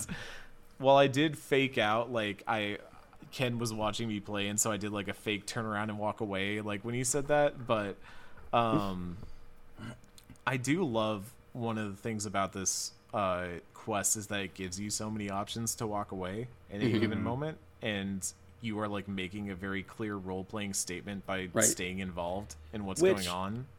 I will say, like, I thought back to our Mass Effect 1 season many years ago. At this point, we've been doing this for a very long time.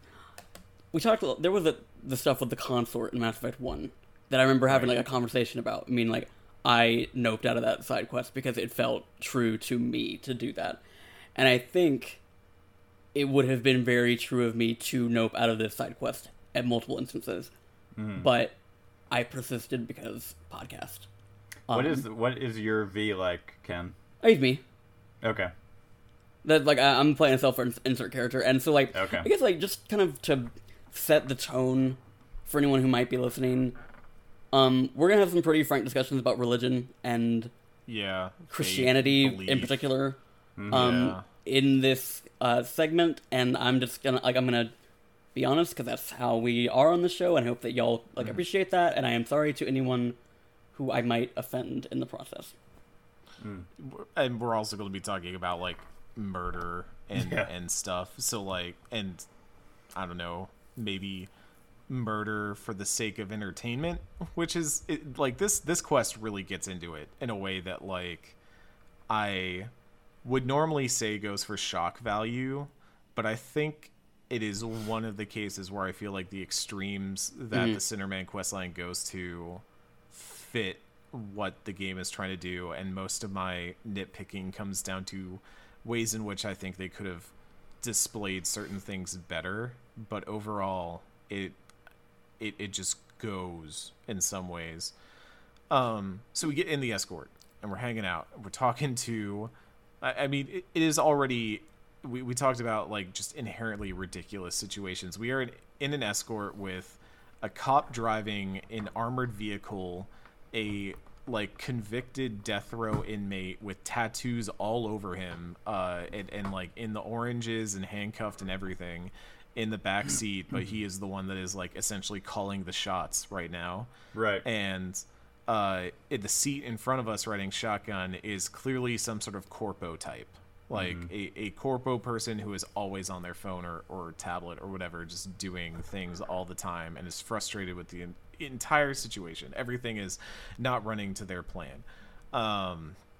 So we get to know them. We have options to kind of talk and ask questions and all that. And obviously, you know, we ask, what the hell do you want with me? And he says he needs us and like asks our name and starts to recite scripture, and the cop then reveals that he's figured out by our name like who V is. He's heard of V, and he's like, this is too much trouble, we can't have V here. But Stevenson is like, no, like V is here, like we are paying V is going to be a part of this, and we still don't know what this is. To emphasize.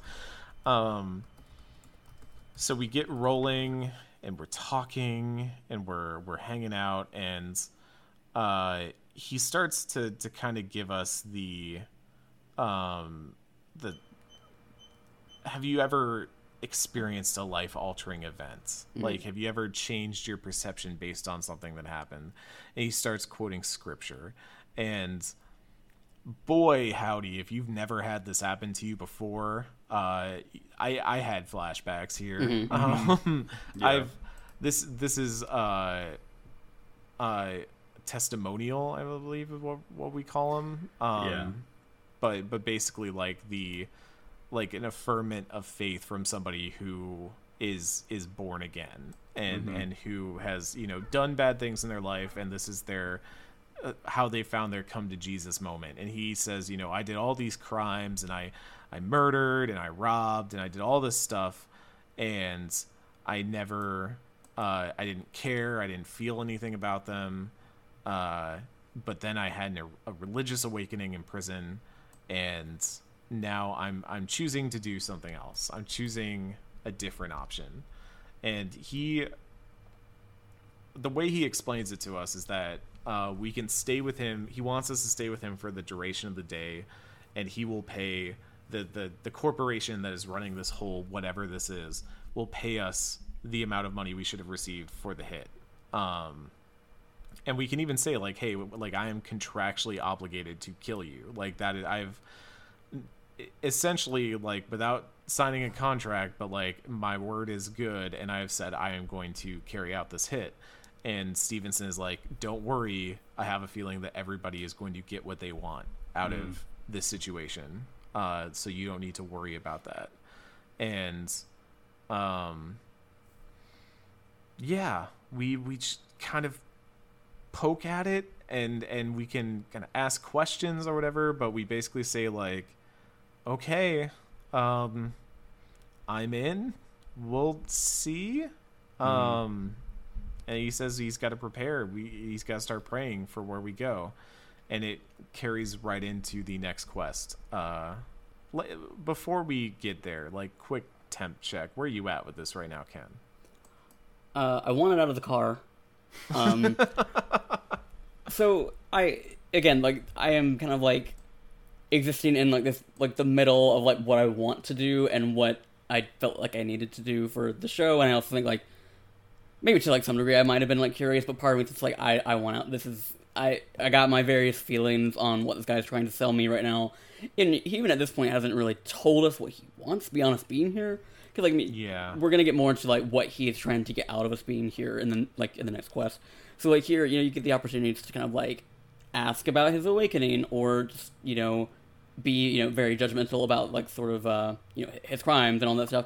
And I think at the time I was kind of just like existing in like disbelief of like, what do you even think you're getting out of telling me this? Like, why are you telling me this? And I don't know. Like, I was completely disinterested in his awakening, and more just like, what did this have to do with me? Why am I here?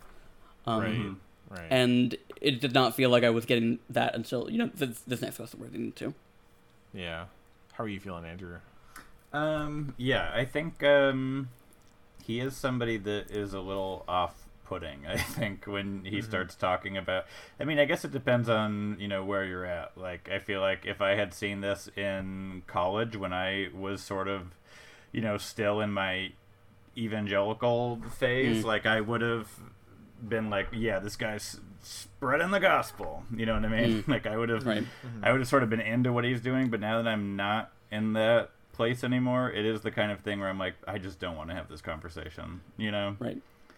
Yeah, and I think it's right, because I think like there's even like a difference between what we're gonna talk about in the next question. Like, how do you just feel about him on a baseline level right now? Like, okay, he's a murderer.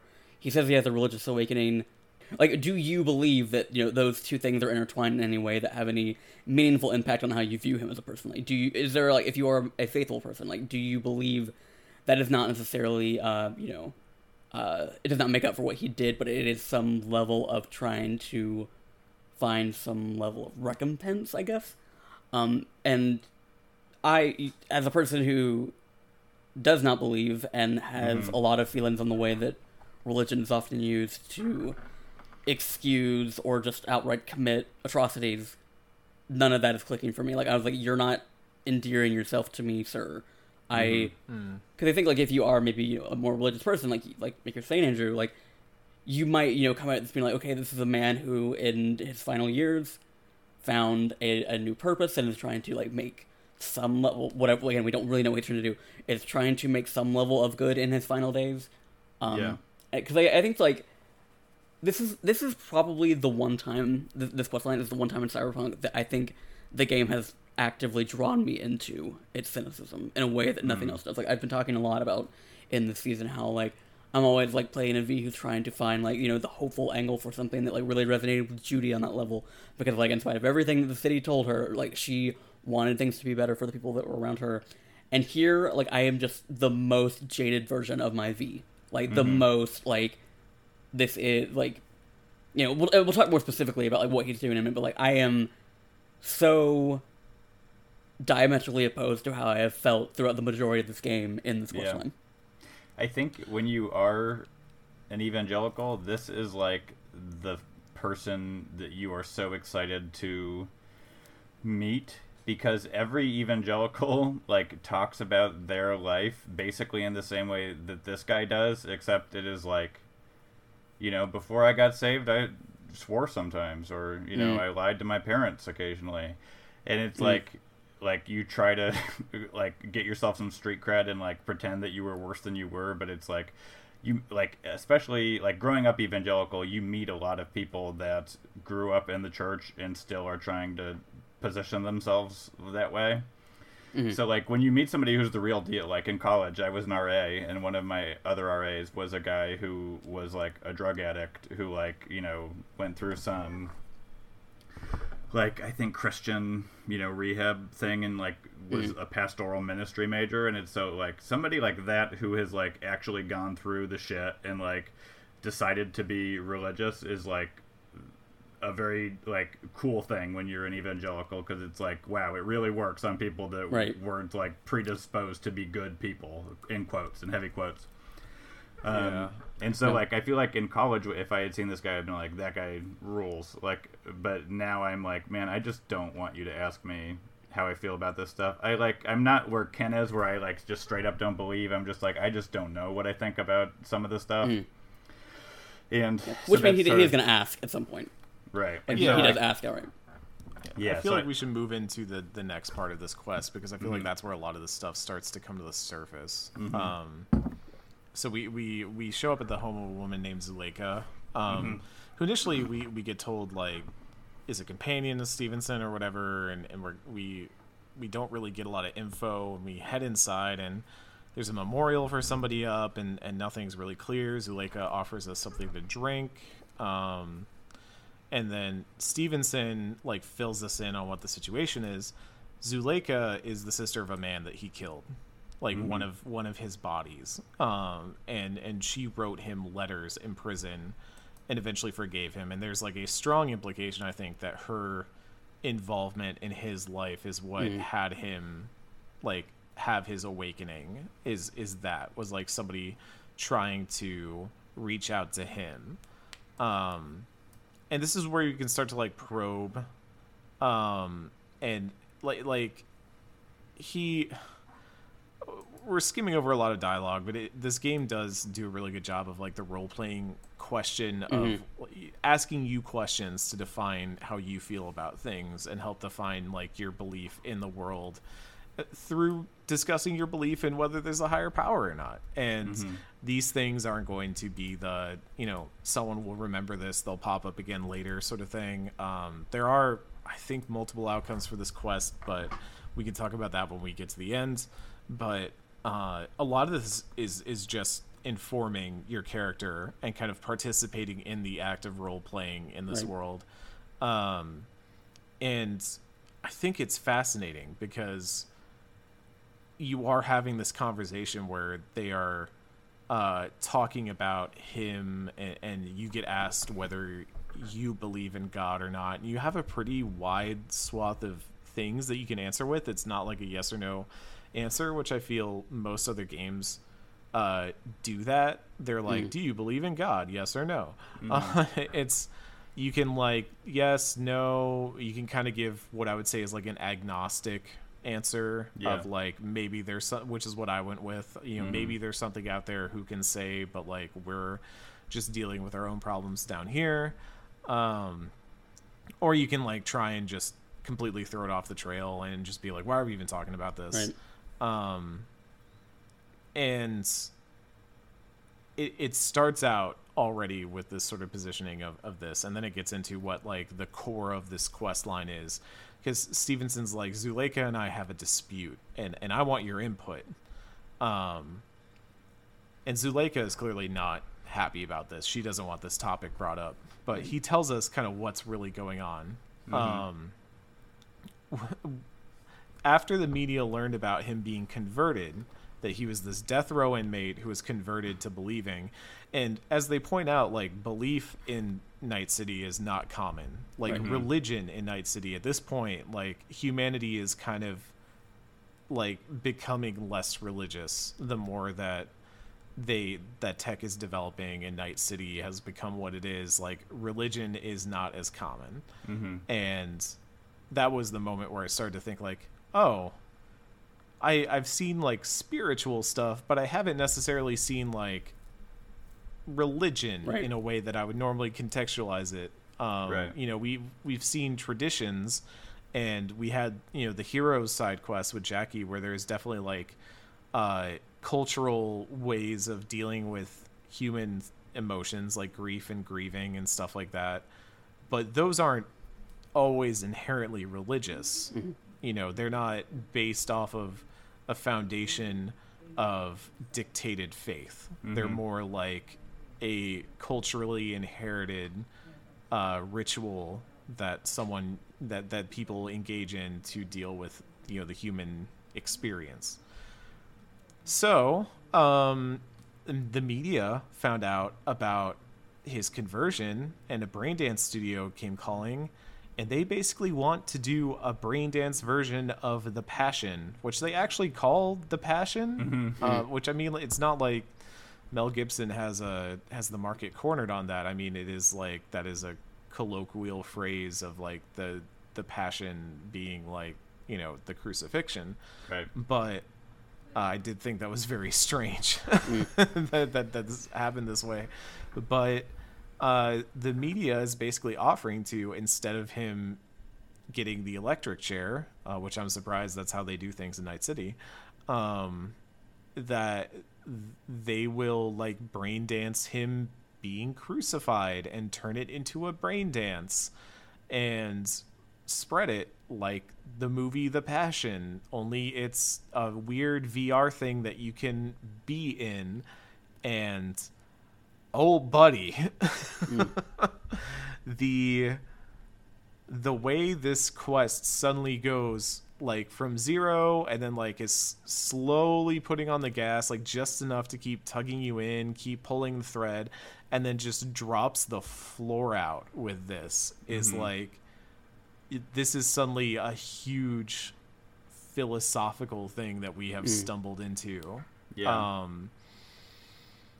So that is kind of like I mean, that is what Zuleika does not want him to do this. And she calls them like bloodsuckers and all that. And the law clearly doesn't care. The corpos have their money and they point it out.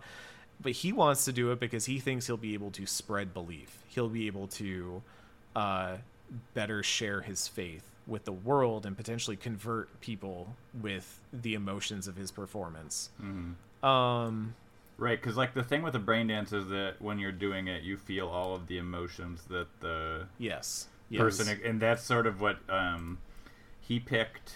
They say that he picked Luke's gospel instead of John as the basis for his brain dance because in Luke, Jesus is more it shows you that Jesus is fully aware of what he has to do, and that matches with his emotions as somebody who has decided to put himself through this, basically. I do want to like really shout out quick, like the writing of Stevenson as a character is so spot on. It like that moment, which I think happens later when you go for like the meal at the Pi Z or whatever. But like that specific reference of like different interpretations of the gospel showing like different aspects and like versions of the story, and him being like, oh no, not John, no, we're going with Luke's gospel and all that. Yeah, hey, that's a thing. That's like a real ass conversation I've had before. Right. And he, even when he's talking about people that he wants to reach out to with this performance, he's saying like joy toys and coked out corpos and paid killers like you, V. These are the people I want to reach. I got to reach them. I got to go out there and find them. And this is so on the money. It is like, honestly, like, I know we have dunked on the writing in a lot of this season so far, but Sinnerman nails it in this section in a way that is honestly really impressive. Yeah. Something I like about his character is that his Christianity, I guess because Night City is sort of like a post-Christian society, like truly, like, you know, they talk about how rare it is to meet somebody who is religious, how his religion seems to be completely divorced from like right-wing, like American Christianity. Like the fact that he is like mentioning coked out corpos in the same breath that he's mentioning joy toys feels like it is very like much more true to like the way that Jesus like talks in the Bible than the way that like the Bible is presented by American Christians in general.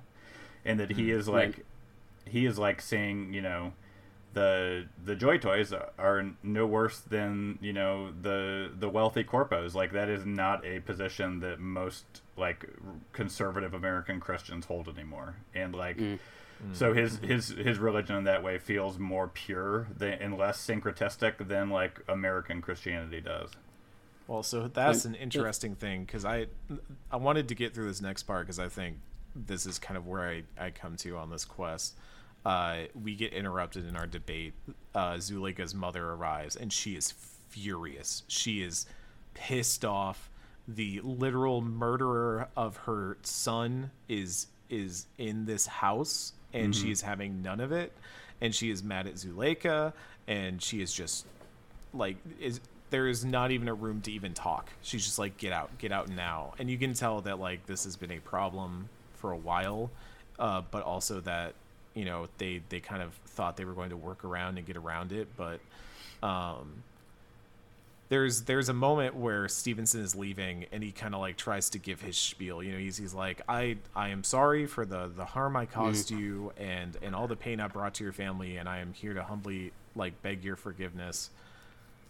And this kind of brings me to like why I wanted to get through like that part and like get to this, is that I think one of the main driving conflicts for me in this is like, is what Stevenson, is he doing a selfish thing? Right. Like, what is he in this for? Like, is he about genuinely wanting to reach people and change lives and bring some sort of awakening that he believes will better their experience on this earth?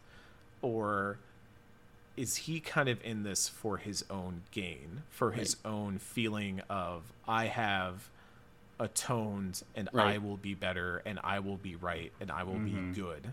Right. And I think I never came down on a full answer on this, and I think it's open that is, to the eye of the beholder. yeah, yeah. Because I definitely felt in that moment, I was like, dude, this is like, they did not want you here, and you are now trying, when this mom is like furious at you for good reason, and now you are asking for forgiveness, you are asking something from her. This is your way of making recompense. Like, dude, get out of this house. Like, And then in the car, he's like, I thought she would have forgiven me. What did I do wrong? Why can she not see? Bro! yeah. And so that was the point where, like, I started to... I mean, I was already, like, very dismissive of the entire thing, because I just felt like it was all a con anyway. Like, regardless of whether his intention was, this feels like a three-way con between Jesus, him, and the corporation. But, like, when he was having that moment in the car, he was like, I just don't understand. There's a cool option, like you have to pass a statute to do it, to ignore him entirely and talk to the corpo and the cop about like where you're gonna go eat, because we're gonna go eat. And like that was the point where I was like, I feel like I've been very dismissive in the conversations that I've had with him, but now I want to be like barbed and mean and shitty and petty, and so like I'm gonna ignore you while you're having this crisis because I don't give a fuck. And so I was like, yeah, where are we going? Oh, I know this great. I've lived in Night City my whole life. I know this great burger place that we should go, and that was the point where, like, because like at that point you also have the option to, like, you know, talk through him through his shit, and I appreciate like the levels of roleplay and it allows you in this, because like there are a lot of different versions of this quest where like you could just mostly be like a passive observer, and I think the game is like in the actual like back end systems is like taking like assigning point values to how you're reacting every time, and it ultimately like leads to a different conclusion, but I just kind of loved how I always felt like I had the tools to react accordingly, just because like it let me be as dismissive of this as I wanted to be. Yeah, I feel like that specific dialogue option, which I also took, felt very tabletop role playing, and like somebody saying like, I want to downplay the awkwardness of this situation and change the topic, and you almost feel like that dialogue option appearing as like the DM saying, okay, roll for cool, you know, like it's and even there, like as we're saying, like we had two very different interpretations of that. Yeah, for me, I was like, so my situation at this point and kind of where my overall view on this quest came down was, I have a lot of feelings about what is going on here. I don't think anything that is happening here is good and right, but I also, like, this person is clearly wants to do something. He's not doing it against his will, and he's even selfishly doing it in some ways. You know, we'll talk about this a little bit more later. I'll circle back on that, I promise. But it's my V is just kind of like, I will be here, I will witness this, but I don't think it is my place to participate in this any more than is necessary. Almost like V is basically there to make sure that Stevenson dies and then just walk out and cash the check. Like that's, and that was kind of my feeling, and I kind of liked that idea of like you're just this bounty hunter that is just there and is just making sure that it's just making sure that everything goes according to plan. And I think it's incredible because even we go to Pai Z and we stop at this burger place, and before we go in, Rachel, the corpo who's with us, is basically like, hey, go grab a seat. I'll be in a minute. I gotta talk to our little stowaway here. And Rachel is very much like, hey, look, I'm worried that you being here, you're like Stevenson's gonna start asking questions. Like Stevenson's gonna start doubting. It's almost like a funny parable of like, here is the garden, right? Like here is where Jesus may doubt. And she's very much being like, I don't want that moment to happen. I don't want that moment of doubt. So you got to get out of here, and I will pay you a ton of money to leave. And you can even quibble. You can haggle to be like, no, give me more money and I'll walk. But Johnny shows up is like, do not walk away from this. And I'm kind of with him, where like I am now in this too much to walk away, but also like it wasn't just I have to do this for the podcast that was keeping me here. It was this feeling of like I am in some way or another captivated by what I am seeing play out in front of me. And I don't even know, like, if, you know, I don't play like a self-insert V, right? Like I'm playing kind of like my corpo V, but this is the moment where I had to like kind of interrogate myself a little bit and be like, would I walk away if this was real life? Yeah. Right. I don't know that I would. I don't even, like, you know, granted you can't know for sure until you're put in front of it, but this idea of seeing something bizarre and incredible and complicated happening in front of me, it is hard to look away. And I again, like the fact that it's eliciting so much like vehement emotion from us is like a sign that this quest like stands out so much. Right. And because like for me, this point, like the point where I would have left, like undoubtedly would have been when we left that house and the mother was just squalling, and I was like, this fucking guy, fuck this, fuck all of this is bullshit. That would have been the point I think I would have left in real life. Right. But, you know, as we kept going to play for the podcast, when it got to the point where Rachel says to me, like, I fear that you're going to make him doubt, that was like a new seed in my brain that was like, that was planted there and made me think, I'm gonna sabotage this.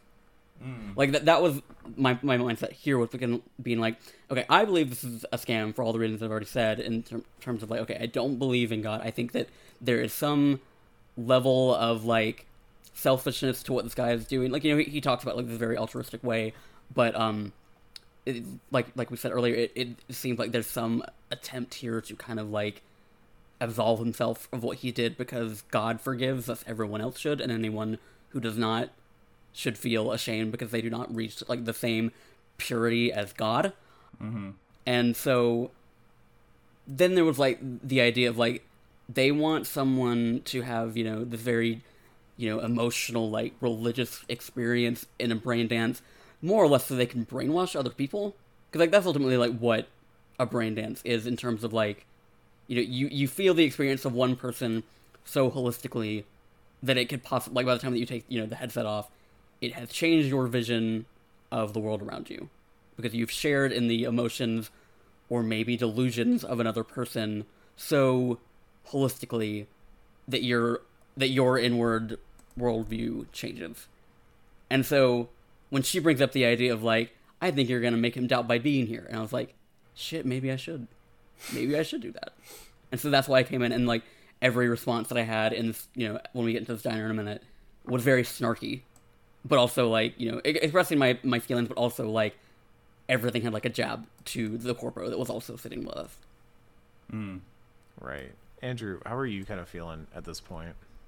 I don't know. I feel like I kind of share like the way Johnny is talking about this guy, where, you know, Johnny is like, man, this guy is a true rebel, which I don't know if that is exactly how I feel, but I do feel the sort of begrudging respect for somebody who's willing to like put it on the line in that way. Like whether it is like it is hard to untangle whether anything we do is truly altruistic, right? Because it's like we do things because we want to do them, whether it's like to help other people or to help ourselves. Like in order for us to choose to do something, we in some way want to do it. So that is like, that to me is like a fundamental like philosophical religious question, is like, can you do anything completely unselfishly? Right. So like that doesn't matter as much to me as like the fact that he actually is willing to like let himself be killed for his beliefs. I guess there is the, you know, he would get the electric chair if he didn't do this, but what he's going to do is more painful, I think, than the electric chair, and definitely he dies pretty quickly, but like a real life crucifixion, he would be up there for hours, right? Like suffocating. Right, Like that's yeah. how you die when you're crucified. Yeah. So there's like, I have a respect for him on the level of, even though like he is a guy that I don't especially want to talk to very much at this point in my life, I have a begrudging respect for him choosing the path of like more suffering because he believes it's right. I think I one love of the most spectrum that's fascinating- going on right here, right now. To be honest, it's Yeah. like Yeah. the spectrum of reactions. Yeah. I think one of the most fascinating parts about this, and where I think this is Cyberpunk actually leaning into its world building and using it for like interesting storytelling, is we've seen that like snuff films exist in the Braindance world, right? Like that's not an outlying thing. Like that's not an outlier. That's something that we've literally at this point in the story have purchased multiples of in our murder mystery adventures and all that.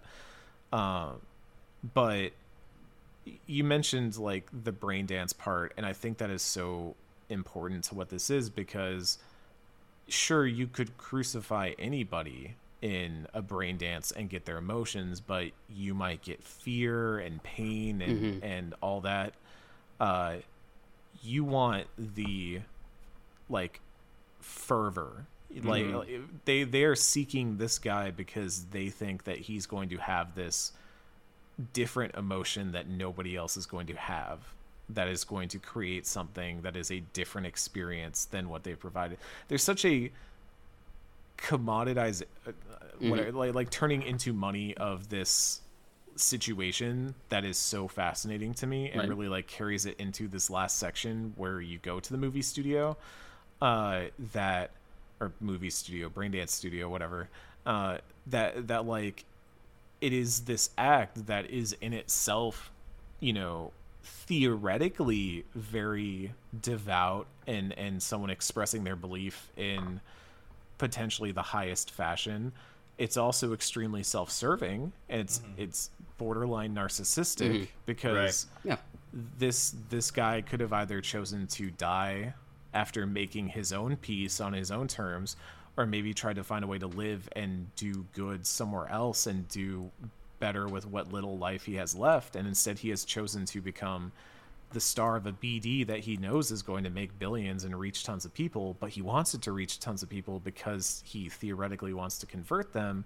But is that a selfish pursuit? Is it like, I am the one who's going to convert them, I'm going to be the change, I'm going to be the martyr? There's like a martyrdom aspect to this that all of it just blends and weaves, and this whole time I'm just feeling this constant, like, while I was playing it, I was just going through so many different things in my head of like the philosophy behind all of this, and the fact that I think even when this quest comes to a close, you are supposed to be left with this sinking feeling, and not necessarily one that is like, it's not like I did the wrong thing. It's like, did I do the right thing?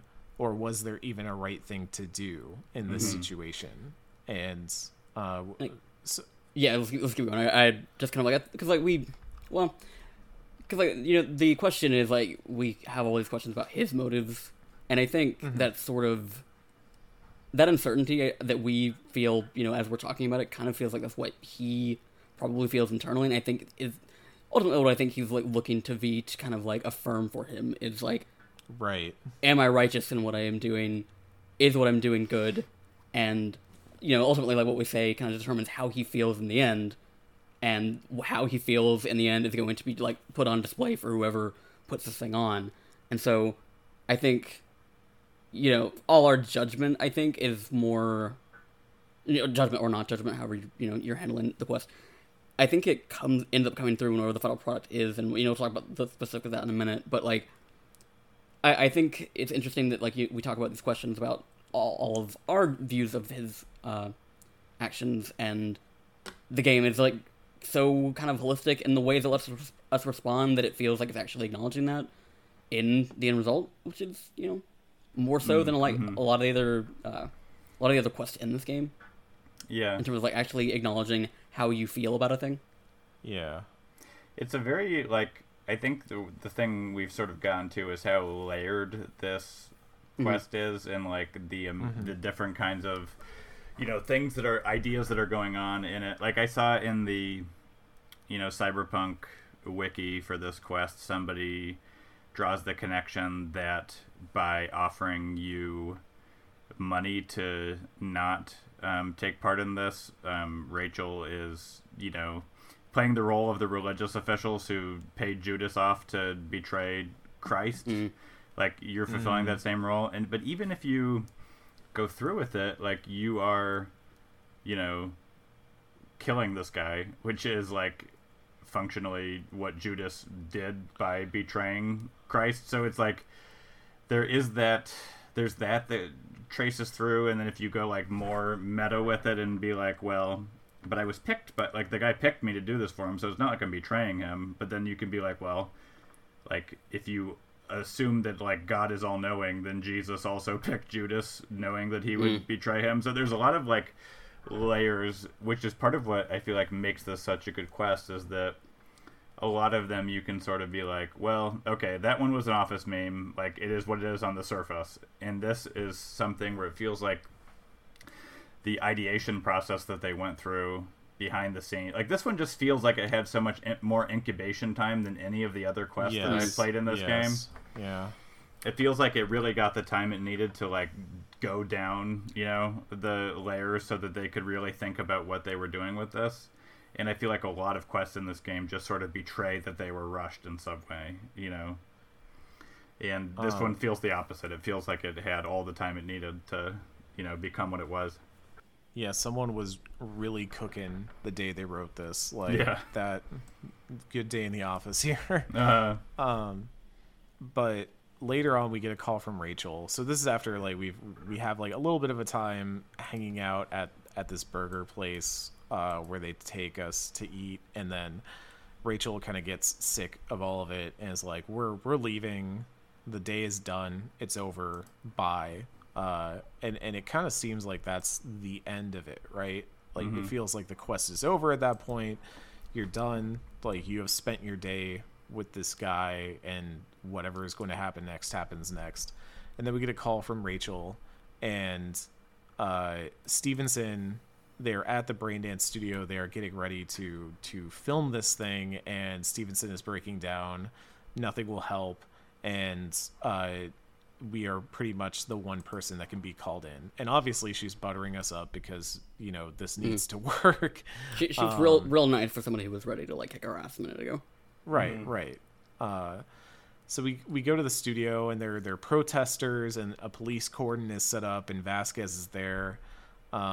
And we can be like, hey, is Stevenson doing all right? And he's like, I don't know. I don't care. Just go in. And so we get the, summation there. I feel like there was another point in this quest where you can kind of be like, man, Rachel must really have something on you if the NCPD is like helping out with this whole thing. And it's kind of the implied notion that he is in this against his own will as well. Like he's not a fan of all this, but he has to. We go inside, and Stevenson is in this kind of dressing room, makeup room, and he's got, I think there's like basically a chip that is like a Bible scripture thing next to him, and he's kind of getting ready, but you can tell he's struggling a little bit. He's wearing a loincloth made out of his prison garments, which is just wild and still is wild to me now. But he's sitting there and he's like, why am I here? Why am I doing this? Am I actually am I insane? Is this crazy? Like, what am I doing? And we get a couple different options. We can try to just straight up talk him out of it. Say like, you are crazy. Don't do this. We can tell him like, no, you got this. Keep going. Which I know we have talked a lot about different viewpoints at this point, but I don't know how you get behind that one. I think there is a version of this quest where somebody is like really, very, very religious and just like thinks like in the context of how this world experiences things would think that is like a very hopeful expression to dog this man on. But suicide is a sin. Like it is a belief that suicide. Eric, let me tell you about get you a ticket. Let me tell you about cherry picking. Oh, I know. I'm just saying, like, but I think that's fascinating because I see this option, I look at it and I have a reaction to it, but then I'm like, is there a person out there that would engage with this? Somehow by having the option, I'm asking a lot more questions. But do you think of this as suicide, given that he just is choosing the method of his death, not choosing that he has to die to begin with? I would say so, if only because he is choosing a method of death versus having one chosen for him, if that makes sense. Sure. Like, maybe because he was given the choice, it is no longer that case, and he just decides to make good with what he can. But I do question the matter of agency and whether, like, him choosing his forum necessarily dictates, like, is this, I mean, he is going to be killed, but he is opting to pick his executioner, I guess, and his form of execution. So I don't know. Again, interesting philosophical questions. Right. Yeah. We can say, like, you have pure intentions, but I don't think this is right, or we could call him a rebel, which Johnny would be thrilled here. Yeah, I went with the third option, where I was just like, I think you mean to do well, but I don't think you understand what you are going through with. And he's just like, no, like, I'm in this, I'm going to do this, like, it's okay, I am, like, reaffirmed in my beliefs now. And he asks us to pray with him. So Ken, you didn't pray with him, right? Absolutely not. I ended up I told him. He says for you to lead the prayer. Let me be specific. He asks you to pray, like, to be the one that prays. Right, and I just, what did I say? I said no. I would sit here with him, but I'm not praying. Yeah. But like when it came to like my feelings on it, like the long answer of what I wanted to say, like, no, this should not happen, but it's more tied into like. The production is a scam, but I also think religion is also a scam, and I think Christianity is a scam, and I think all of this would be embolden people in something that I think has largely been a net negative to the world.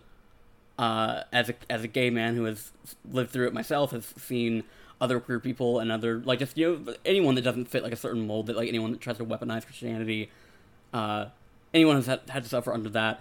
But the game doesn't really let me get that philosophical about it, so I just, instead, I'm like, no, this is a crazy thing that you're doing, and I don't think you should do it.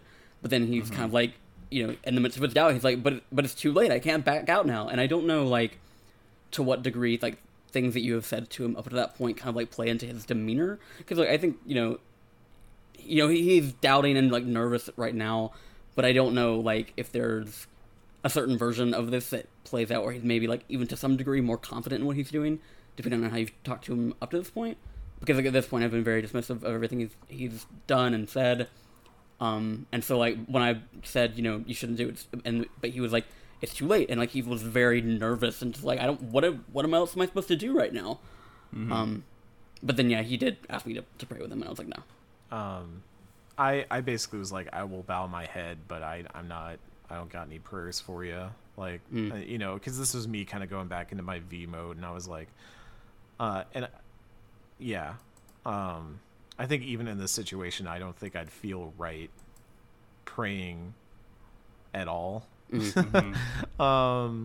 Because in my mind, like, I'm still on the case of like, is this a selfish act? Is he doing a selfish thing? But also at this point, it doesn't even really matter. And it's about like, this Braindance studio is about to do something that I think the entire like human world, that civilization would normally find unconscionable, would judge as, you know, a crime to be done to even to a consenting human being.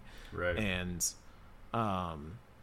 but this is Night City, and this is going to happen, and we're just going to have to. And so this is kind of like almost where my V and myself honestly like resign themselves to, like, this is happening. There is no putting a stop to this.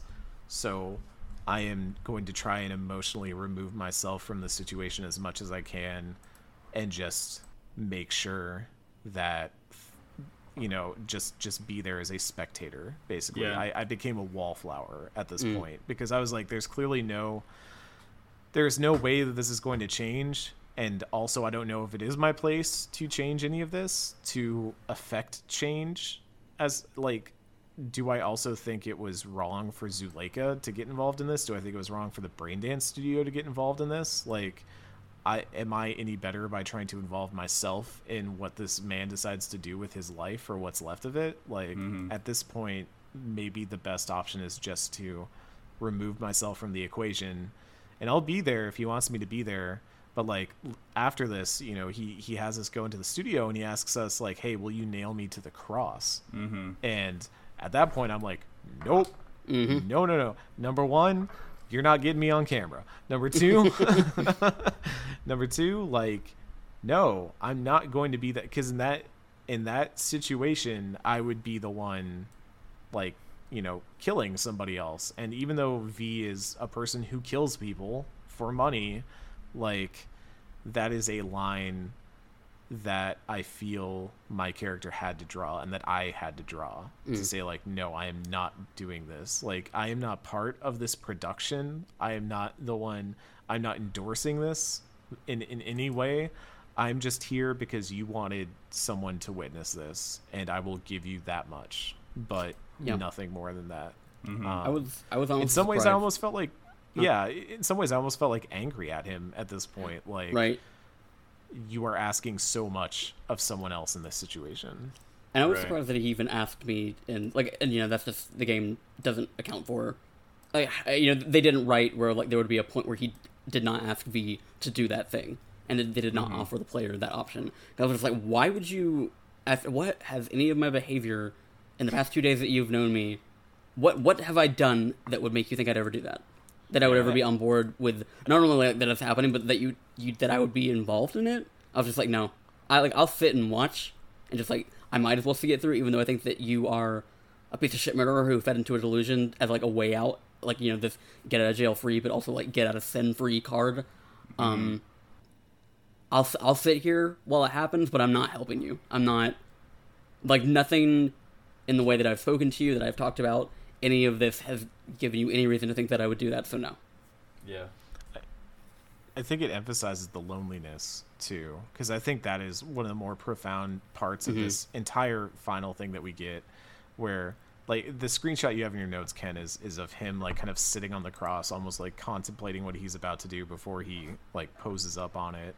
And that is like a profound moment in this game for me, because it emphasizes like we are all alone in some way. We're all going to enter this world alone, and we're all going to leave this world alone in some way or another, because like we cannot truly reach each other through those ways. We're going to get into Evangelion talk now. Let's talk about breaking down AT fields, baby. Let's go.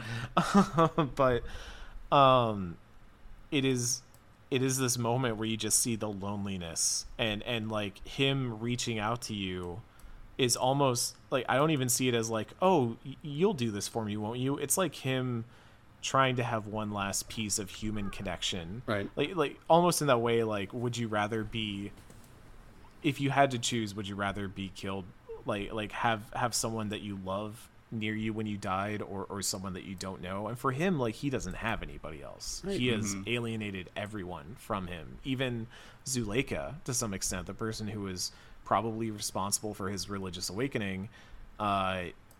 Can't like stomach him going through with this, so he doesn't have anybody else. So he reached out to the one person that he has been able to carry on a conversation with, regardless of whether that was an amenable conversation or not. And yeah, then we have this really long segment of a dude being crucified.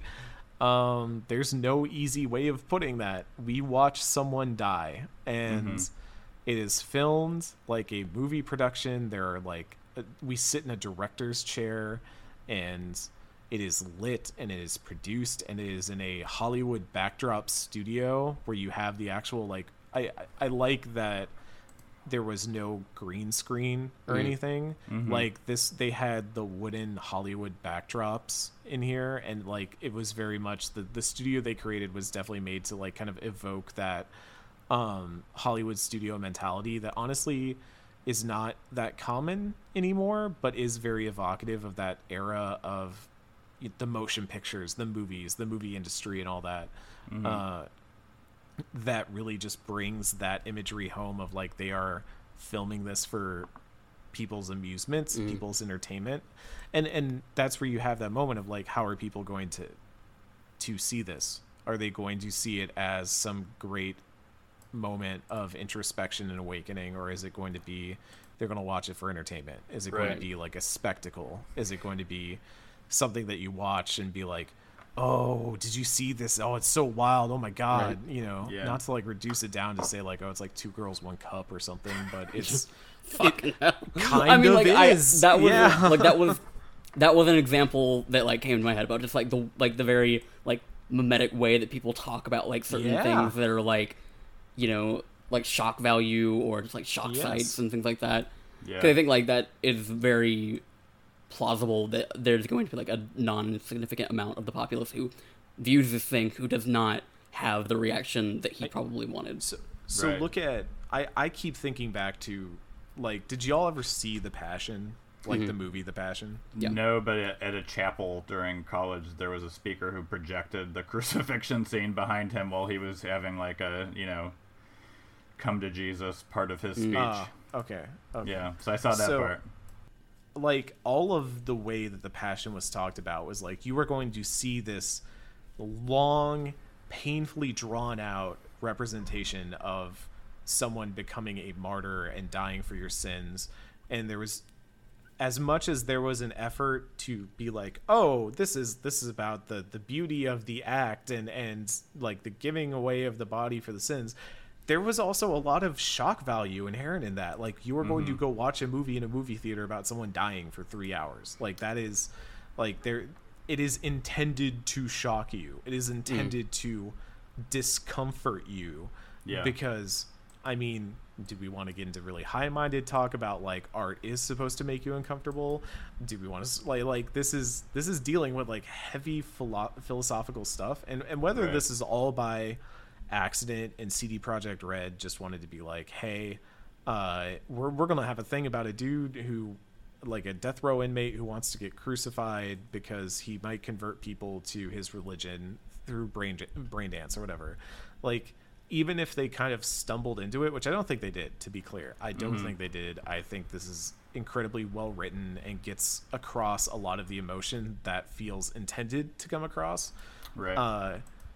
But this is probably, I would argue, one of the best parts of Cyberpunk, and maybe one of the most Cyberpunk things that happens in Cyberpunk, because it is a video game quest that doesn't just pose interesting questions, but it also puts you in the role-playing section and constantly like tries to see how you, the player, feels about it, and not in a way that's going to garner you points or level you up or anything like that, but it is just asking you questions. Yeah. And you are having to engage with it because of that. And I think that is really incredible and really made this stand out, honestly, through everything we've done in the season. This was amazing, honestly. I think it's like deeply thoughtful, if only because of like the parallels that it seems like CD Projekt Red is drawing between what this guy's crucifixion and like the life of Jesus is like recorded in the Bible, because like it uses like the way that like side quests often start with like your character getting drawn into it for no reason. Like it sort of feels weird in this that this guy is drawn to you immediately, but then if you think about like, you know, if you think about your character as like a Judas stand-in in this, that is like the way that like Jesus is written to have called his disciples, right? Is that it just is like, he just is like saying, come follow me, and then they leave their stuff and just follow him. And that is sort of what you do in this quest. And like the fact that the crucifixion in the game is like a spectacle, right? Like it is filmed and will be distributed as like entertainment, mirrors like the way that crucifixions were in like the ancient culture, right? Like it was like, go get your friends, go watch the I mean, that's how executions have often like functioned, right? Is that they're like during the French Revolution, like it's all public. It like functions as like, okay, well, what else are we gonna do? Like we're bored, let's go watch it. But also is like designed to scare people out of, you know, committing crimes, because it's like, well, I've seen how brutal that is. I don't want to ever do anything that would get me in that situation, right? And the brain dance, I feel like, sort of is working on that level too. You know, like it's a very thoughtful quest. Like if it was something that they just stumbled into, I don't feel like there would be all of these analogs between like the source that they're drawing from and the art that they're producing here. Ken, how did you kind of walk away from this quest? Like, what was your ultimate? Because after a while, we get a call from Rachel, and we get kind of the fill-in on how the BD came out. And in mine, I guess I did not make him doubt enough, because I just kind of got a thing that was like, hey, it's a hit, everybody's watching it, and my view was like, yeah, sure, whatever. And Rachel was like, money's in your bank account, superstar, and I just gave like the most apathetic, like, whatever answer and just moved on with my life. I felt like that was not the right ending, but like it felt right to how I ended that. And I don't know, like felt very like properly bittersweet. Like it was this moment of like, well, that was another day in Night City, you know, and just kind of moving on to the next thing. Like V's got other problems, V's got other stuff, and lives intersected for a moment, and profound things happened and big questions were asked, and now it is just back to the churn of Night City, and that's that, and V's got to go take care of other things and can't ruminate too much on it, and the world can't ruminate too much on it. And I felt like that was the way that like I felt obviously unsettled, you know, the money felt bad, but it was just another day in Night City. It was just another job in Night City. So that's how it ends. And that's how this one ended. And I'm curious what your kind of like ending was like, Ken. Yeah, I got a different version of it, because Rachel called me and she was just livid because he doubted, he hesitated, and they were not able to get like the experience that they wanted out of this BD. So it's basically like the entire production and the BD that it has created is useless to them. Like it was a complete wash. I still get my money because that was how it was all orchestrated. But yeah, I felt like, you know, a sense of like snarky, almost satisfaction, like self-satisfaction about it, because like this is, I feel like I said earlier, like this is the one time this game has tapped into my own nihilism. Because to me, like I'm sorry, like to me, I've felt that religion is like an inherently meaningless thing, because within it is in the belief that what happens on Earth doesn't matter because there's a higher power that orchestrates it, and also you will go to ascend to a higher plane of existence because you believed in it, so nothing that actually happens on Earth matters. And because that is, you know, so core to some of these belief systems, that is how awful things happen on Earth, because people think that they're going to be rewarded for doing it later, or rewarded for their inaction later. And so, like, when I hear that this guy is trying to, you know, create this thing that is going to more or less indoctrinate other people, the only hopeful expression I have in the end is to like, have sabotage that in some way that there are like, to me, like, I think because people did not watch that, there are going to be less people who are apathetic to the real world because they think there's another world waiting for them.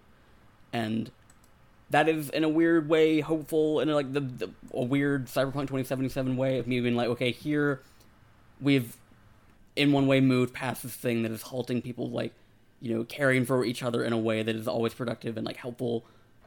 And now, you know, there's just this one less thing that is interfering with that. And, you know, that might not have been Stevenson's, like, you know, grander vision of what he was doing. Like, he didn't think that was, you know, he doesn't believe that that's, you know, what religion facilitates to begin with. So that is all me. That is all my internal role playing of like why I think this is the better version of these things and these events, and is ultimately the one that feels like it is helping things to move forward. And that is, you know, it's a very small thing in the grand scheme of like organized religion in the world, but it is something that I like was able to like be the stand of the microchip for. That I like, and you know, that is very bitter. That is very nihilistic. That is very cynical. But ultimately, like, I just, like I said, this is like the one time I think that the game is talking about something that, like, you know, for all the assertions that everything that Judy was going through, that the game ultimately I think undermines is like, you know, this cannot be better because this is how Night City is. This was the only way for me to get out of this situation feeling like I was truthful to my own beliefs of like why I think something is harmful or why I think something is ultimately like, you know, reveling in a different kind of cynicism. And so, like, I don't know, like, the quest is great because, like, it did elicit all those emotions. I mean, we had, like, all this discussion about it that, you know, we all, even in the midst of, like, you know, being on different spectrums of belief, had, you know, like, we just had, like, these, like, very, like, huge discrepancies in how we viewed what was going on, and it was only times that the game is, like, really showing something that's, you know, it is shock value, it is gruesome, and instead of just being like, wow, that was kind of fucked up, right, look at this really edgy, weird thing that we did. Like, it actually asked questions, it actually, like, wanted to use its world building in a way that felt like it was having a commentary on something. And so, I don't know, like, I kind of, like, imagined my V just kind of, like, shaking his head as he left the studio, and then just kind of smirking as he hung up on Rachel. Because, like, yeah, that is cynical in a way, but it is also, like, the only hopeful expression that I have in all of this, because it is so tied up in something that taps into my nihilism and my frustrations with the way that our world works in the same ways that Night City is trying to kind of, like, commodify these things. So, yeah, it's just a lot of feelings tied together, and if I couldn't stop it, I at least got to fuck it up. Yeah, I don't know, Andrew, any last thoughts on Sinner Man? Good quest. Best quest in the game, I think. Yeah. Yeah. Yeah, I think like there are other good quests in the game, but I doubt there's any that I would be able to talk for this long about, you know? I mean, it just brings in a lot of real-world baggage, like, that, like, I think, like, all of us grew up in America, and, like, it's difficult to avoid Christianity in some way if you grow up here, and, like, we all, I think, have that sort of baggage that the game is able to tap into as a result of, like, having lived here, you know? Right. Yeah. I do want to, like, re-emphasize, like, CD Projekt Red, whoever, like, was behind the writing of this quest and worked on this quest, like, clearly either talked to the right people or experienced a lot of this themselves, because they got so many of the little details right that, like, really brought the whole thing together. And yeah, I think in so many ways how often I was doubting myself, doubting the game, questioning myself, questioning my beliefs, questioning whether my beliefs were right to hold or not, and where I was, you know, I joked earlier about how the Delamain thing was like me being okay with making a decision that both sides didn't necessarily want, but that I thought was for the right thing, whereas this one I basically abdicated myself of all ability to interject and just said I'm going to stand back and just not do anything. But in that way, that's still making a choice, and I feel like the game even acknowledges that you just not doing anything, even if you decide to take the money and walk, you know, all the way back at the burger stand, you are making a conscious decision to let things play out along their natural path rather than interject. And I think in the way that we talked about gun money, or gun music, sorry, last week, I almost said last episode, with Alan earlier, this is really almost just as much commenting on what interjecting means and Right. what putting yourself in these sorts of situations means, and ultimately like how much agency can correspond into feelings of guilt and whether you should have guilt over any of this or not. Like, I think this is all just fascinating stuff, and is maybe like when I think about the parts of Cyberpunk that I do wish were maybe more talked about, because even like proponents of Cyberpunk that I've seen don't necessarily talk about this stuff. They talk about other aspects of this game, like, oh, I love living in a cyberpunk city and nowhere else does that and stuff like that. And I get that, but this is when I think of like the redeeming factors of Cyberpunk, like Sinnerman is top of mind. Yeah. And it's probably going to stay that way as we continue through the season. But we've got much more content to go. So before we head into our last section for this side quest episode, Andrew, why don't you go ahead and plug some stuff where the people can find you and the wonderful things you do on the internet? You can find my writing at the Gamer website, where I'm sure I'll have some new articles about Cyberpunk up by the time you read this. And you can follow me on Twitter at FunnelChest94. Heck yeah. And we will see all of you in just a little bit with the last of our side quests for this episode. Don't go anywhere. This is Kerry Eurodyne, and you're listening to Normandy FM Cyberpunk 2077 Retrospective. And we're back with the final section of our side quest episode for Normandy FM Cyberpunk 2077 Act 2. Ken, it's been a long journey here, hasn't it? It has. We remember at the beginning of this episode? No, I don't Like- remember like that just- anymore. It's been so long since we actually recorded that. Yeah. Remember the beginning when I was like, these will be short sections. Anyways, thank you if you stuck with us for this long through the episode. I think As, we've done all right in terms of keeping it short for 2 out of the 3 things we've recorded thus far. So, like, if we get if this one's short, then, you know, that's the majority of the show. And then we mostly stuck with what we said we were going to do.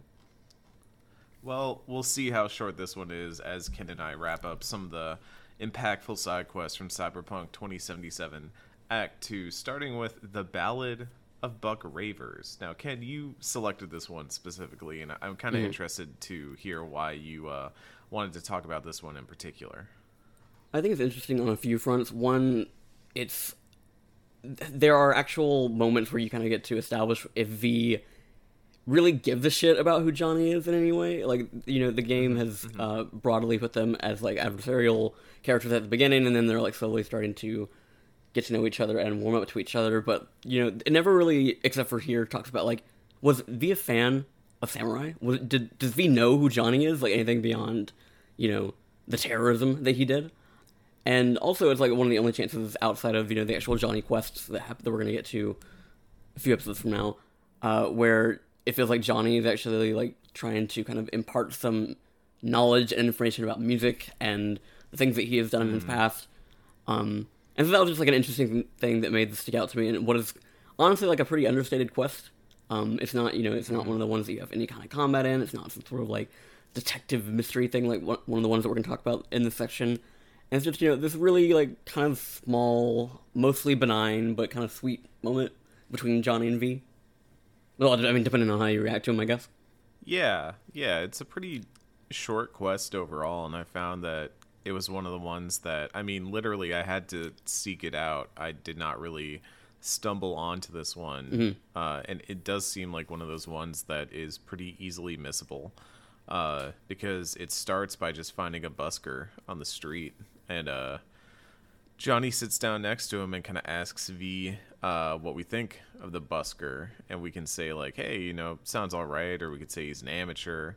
But Johnny talks a bit about how the technique is flawed, but he's got, like, the right emotion behind, you know, that feeling of he's not a practiced musician, but his emotion, his passion is making up for it.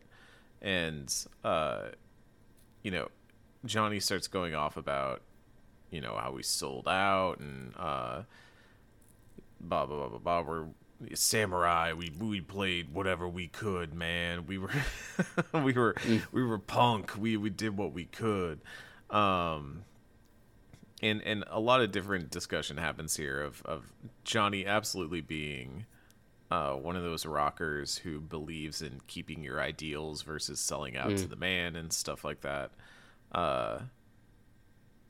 We hear mention of some bootlegs that might exist, some old recordings of Samurai, of their live stuff that might still drift around, and there's actually a venue close by that Johnny used to play, and so we go there, and as a chef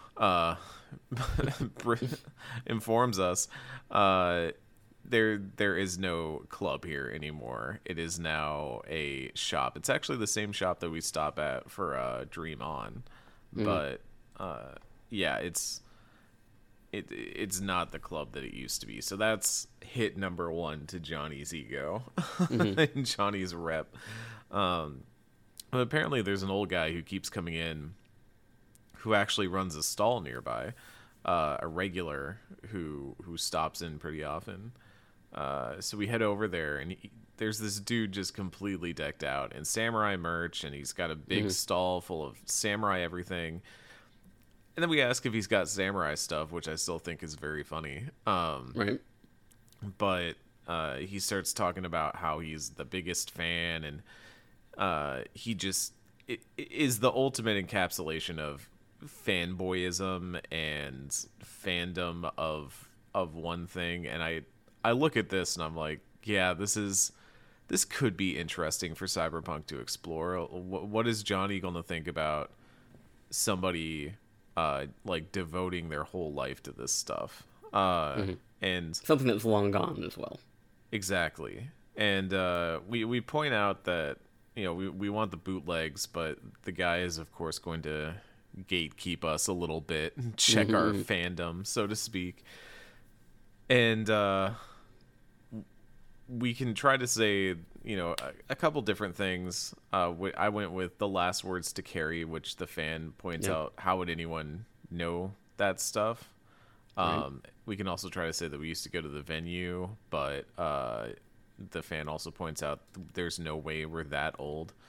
So he asks for proof, asks what happened during Samurai's third gig.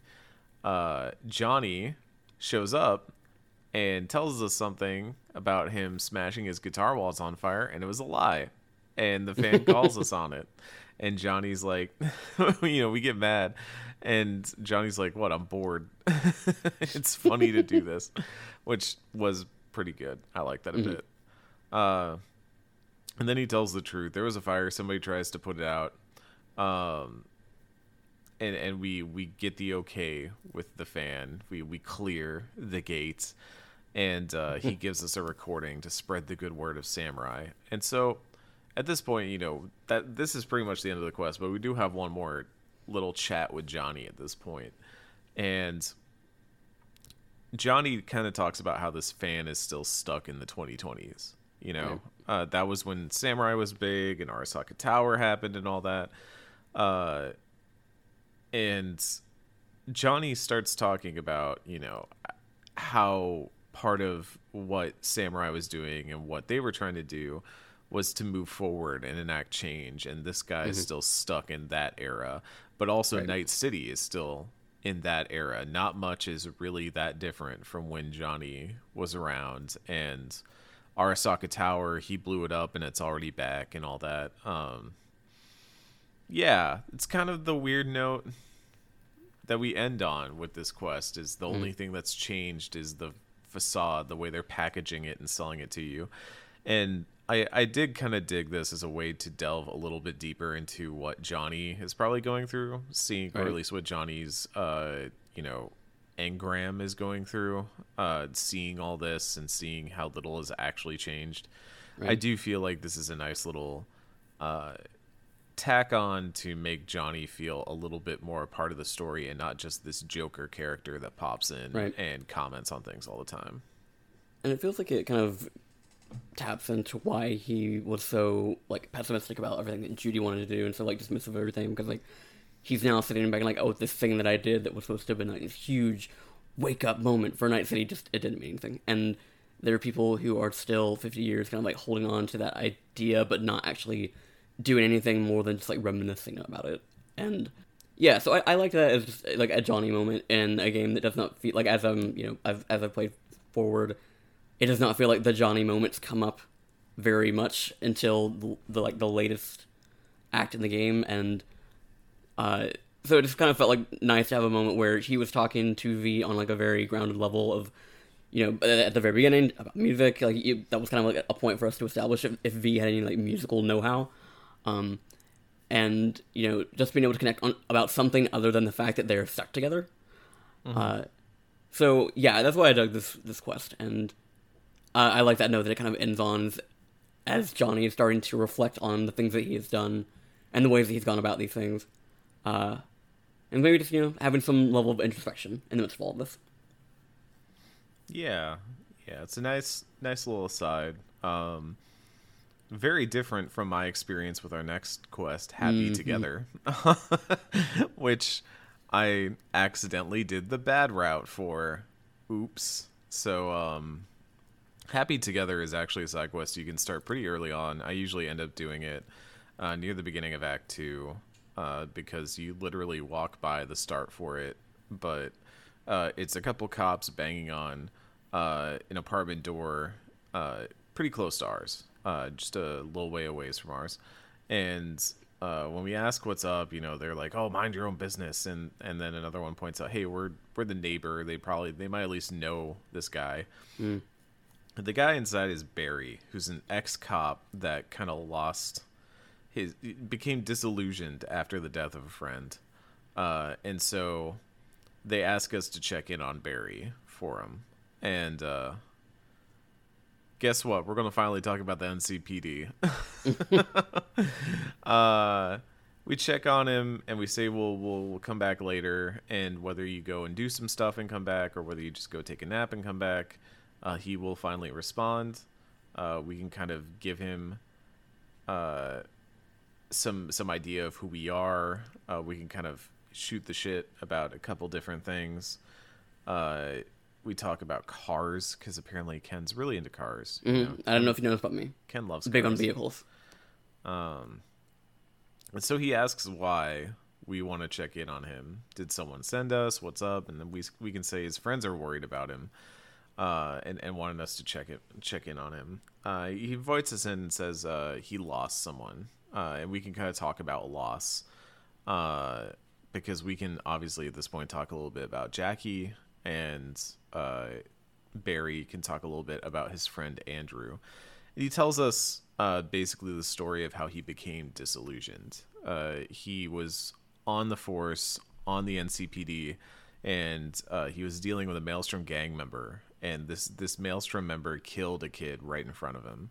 But because the Maelstrom member had some friends in high places, the NCPD chief rules the kid's death as suicide.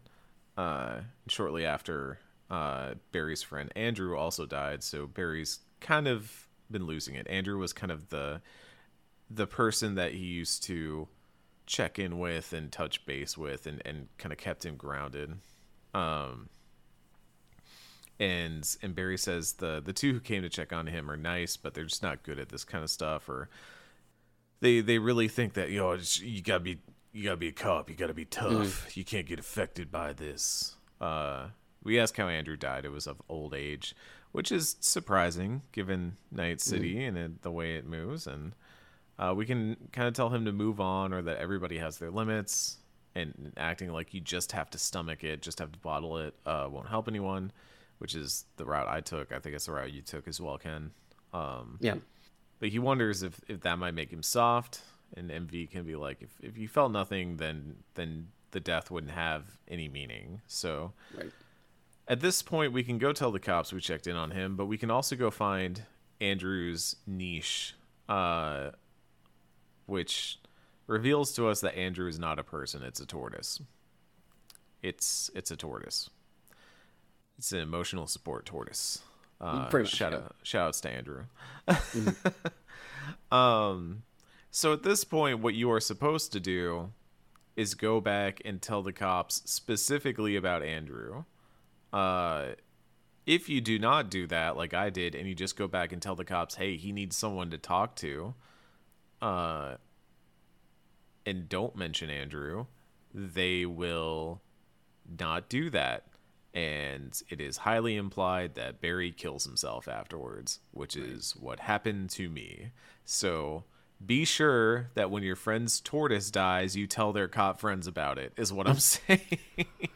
Yeah, it's like part of it is I feel like the A to B of that, like we just talked about in the heroes section of this work, like it does not do a good job of kind of like foreshadowing that one choice is going to result in something so catastrophically different.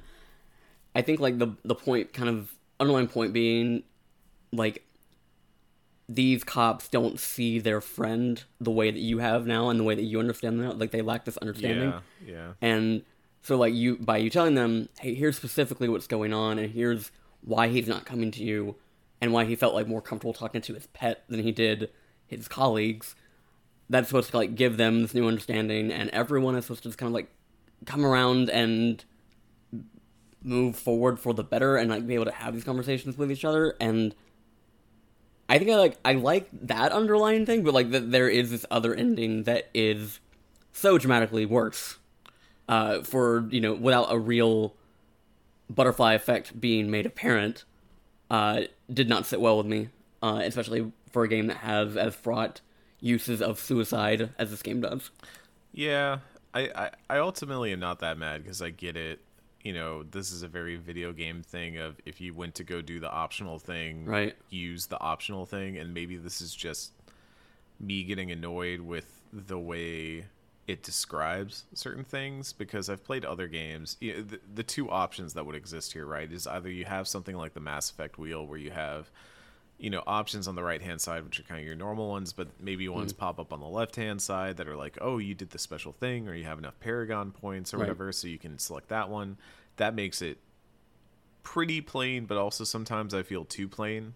But if you're going to go the route that Cyberpunk did, which is closer to something like Fallout or whatever, where you have the just list of different responses that you can give and you select one, I do wish there was a bit more clarity in what V ends up saying, and I think this was the quest that kind of planted that seed for me that then later showed much more in other quests where it was like certain dialogue responses just did not feel like they matched up, and I know that's a very difficult art, and it's difficult to convey, you know, let's say an entire exchange that's going to happen with just one short line of text. But it does feel like, you know, I don't particularly mind the way I saw this. If nothing else, it means that like I got to see the way it all panned out, and because the first time I played it, I got the, I don't know what you want to call it, good ending, and I'm fine with seeing the other side and kind of getting that view of it too, because I think the other side kind of, I don't know, how do I want to put this? All of this all together doesn't really address like a core underlying theme of all this, which is like, hey, it sounds like Barry is deeply unhappy because the NCPD is a problem, and his friends are like not being accepting of that in general. And does Barry want to stay friends with people who are clearly okay with corruption? And it's just like you peel away a layer on this, and it's like, yes, this is a thing about helping someone who needs mental health help get that help in some way. But in another way, I feel like this quest just feels very shallow at the end of the day. I don't know. It feels like it goes surface level on the stuff it's talking about, and ends up using either, you know, the death or just death in general as shock value, or it's just like they talked and their feelings were solved and everybody's happy now, good job. don't eat that tortoise after all. And I just ended up walking away. Like I've looked at some of the other ones, like the Ballad of Buck Ravers is a good example of how you do a short quest that has a lot of stuff in it, and Happy Together feels like it's going to get somewhere and just doesn't. So I don't know. Let's talk about Dream On. This is probably the meatiest one we've got today. Certainly it's the last one we've got of the side quests. It's a follow-up to the Peralez stuff from the River episode. Elizabeth Peralez calls us, or no, wait, is it? I thought it was Elizabeth Peralez that calls us, but is it Mr. Peralez? I think it was Jefferson. It was Jeff. Yeah, Okay. Jefferson. Because like I think we are technically considered his client for this one, as opposed to last time when we were kind of like both. Well, I think she called us first. Then yeah. Because that's why we have to report back to him later. Right. Well, we are called by Peralez and says, need some help, but can't talk about it over the phone, as always. We head back to the Peralez's place, and they start explaining this weird situation that they had happened the night before. They had a break-in, but it was a bit unusual. A few nights back, Mr. Peralez, Jefferson Peralez, comes out of his bedroom after hearing a noise and sees someone, a figure, and he has his gun with him, as apparently everybody in Night City does, and can't go piss without a gun. Yeah, well, I guess we haven't really talked about it, but it is kind of weird that Night City is pretty much everyone is packing, and it's considered pretty normal to have a firearm of some kind in Night City, to the point like we talked about the Second Amendment store in our super block earlier, that it's basically like a bodega for firearms.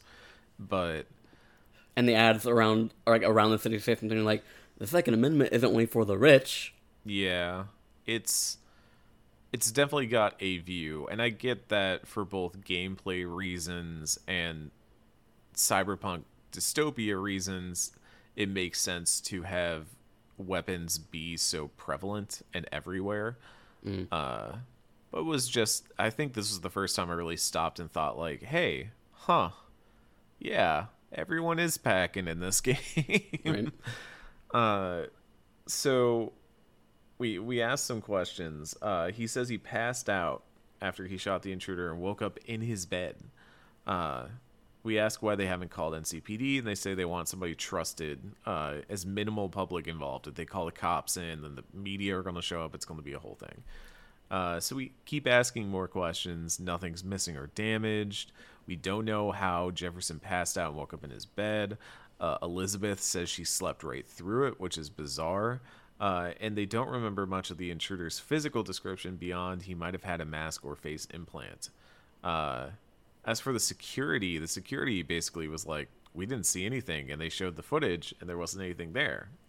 And the security is being handled by a company called SSI, an organization that came recommended to the Peralezes, but V in their corpo mode can note that SSI is not a particularly prevalent organization compared to something like Arasaka or Miltech. And they just say like, oh, SSI is came recommended. So we decide we're going to look around. Jefferson takes off, and Elizabeth can give us a tour. Elizabeth is frustrated, clearly. The campaign's been very clean so far. They have not gotten in bed with any corpos or organizations or anything. They've tried to resist the usual amount of bribes and promises that go along with campaigning. And suddenly SSI is throwing a wrench into everything. And we can look around a lot. I like how much stuff there is to just kind of look at here before you start to stumble on it. In fact, the thing that eventually kind of clicks and brings it all together was so obscure that Ken was frustratedly pointing me at it while we were playing.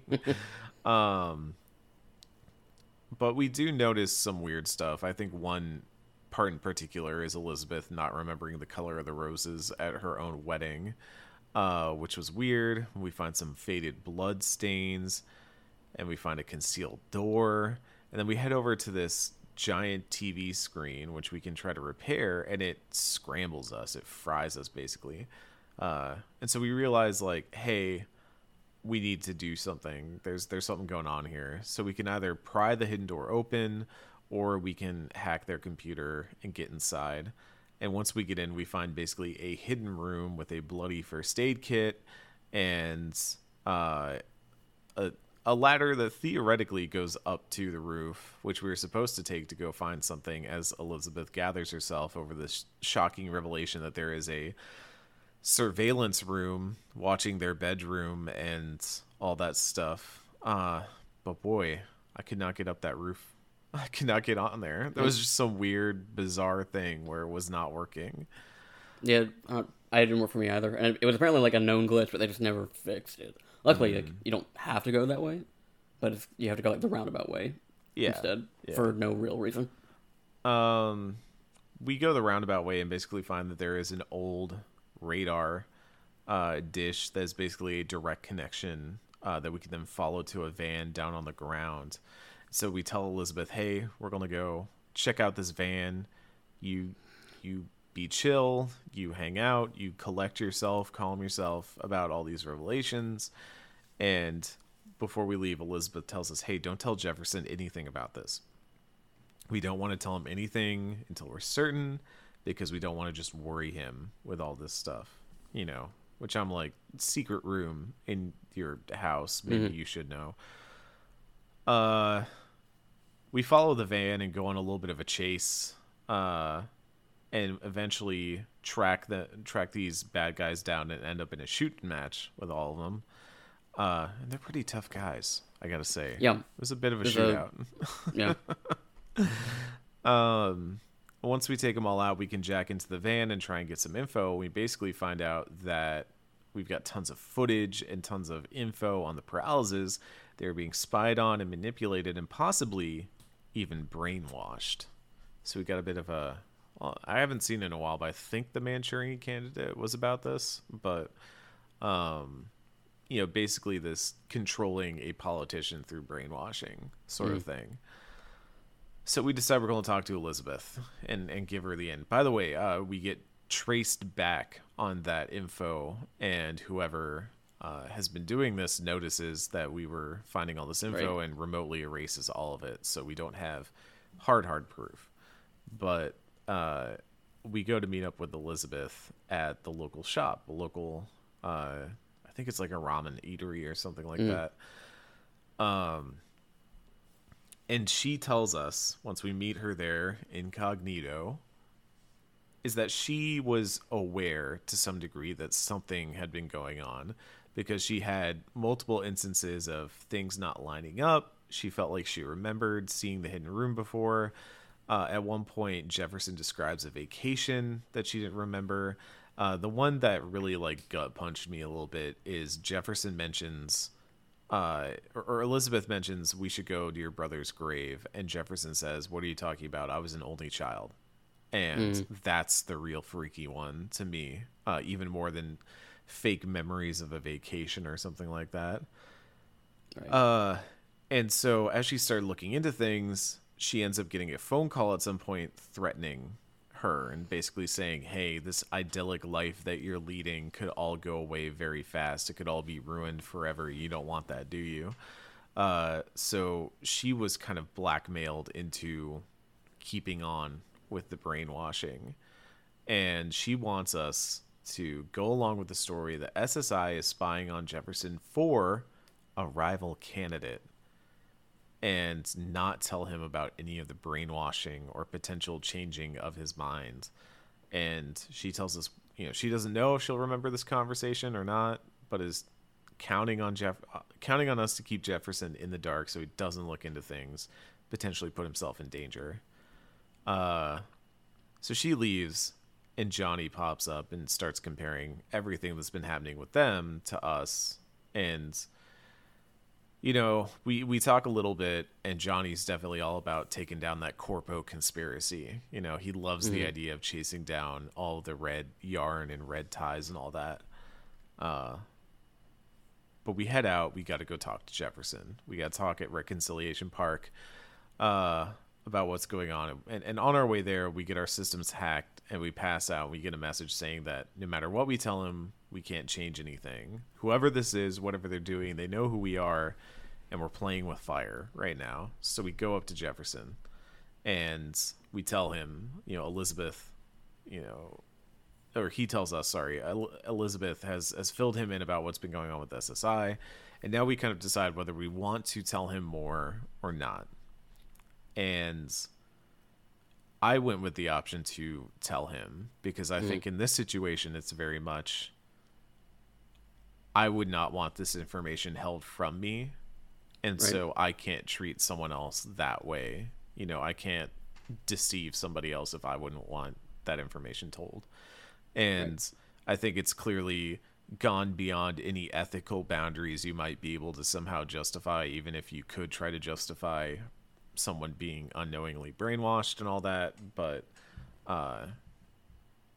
better to know what's going on and try to formulate something. And I definitely tried to talk Jefferson into a place of, don't reveal that you know anything just yet. Wait for your moment. Wait until you can see some things slipping up and then take your chance, but be aware of what's going on. I think you went the same route, Ken. Yeah, and my thinking was, I guess, a bit more big picture, because my thought was for all of his good intentions and things that he wants to do as a politician who is being controlled by some other force cannot do right by the people of Night City. Mm-hmm. And so this is me, it might put him in danger, but having that politician, in a state of power in the city is only going to be worse for the people under them. And I sympathized with Elizabeth's intentions, trying to protect him, trying to protect her family and her livelihood. Because there's a point where as the conversation's going on, and you can reveal that she is aware of these things, and he gets very upset. And I did try to at least advocate for her on that front, because I get it, you're in a really shitty situation and you're wanting to do, because there's some framing that I think is valid, that you might think that she's trying to just keep her glamorous life as the wife of a major politician. But I was more sympathetic to her and thinking no, I think she's trying to do what's best for her husband, their child. And as much as I sympathize with that, this is bigger than them. And that was my thought process, because we don't really know what he does after this, because it doesn't really. My hope would be that he would no longer run. Oh, wait, did you not get the follow up on this? I got the text from Elizabeth later. If that's what you're referring to. Yeah. Okay.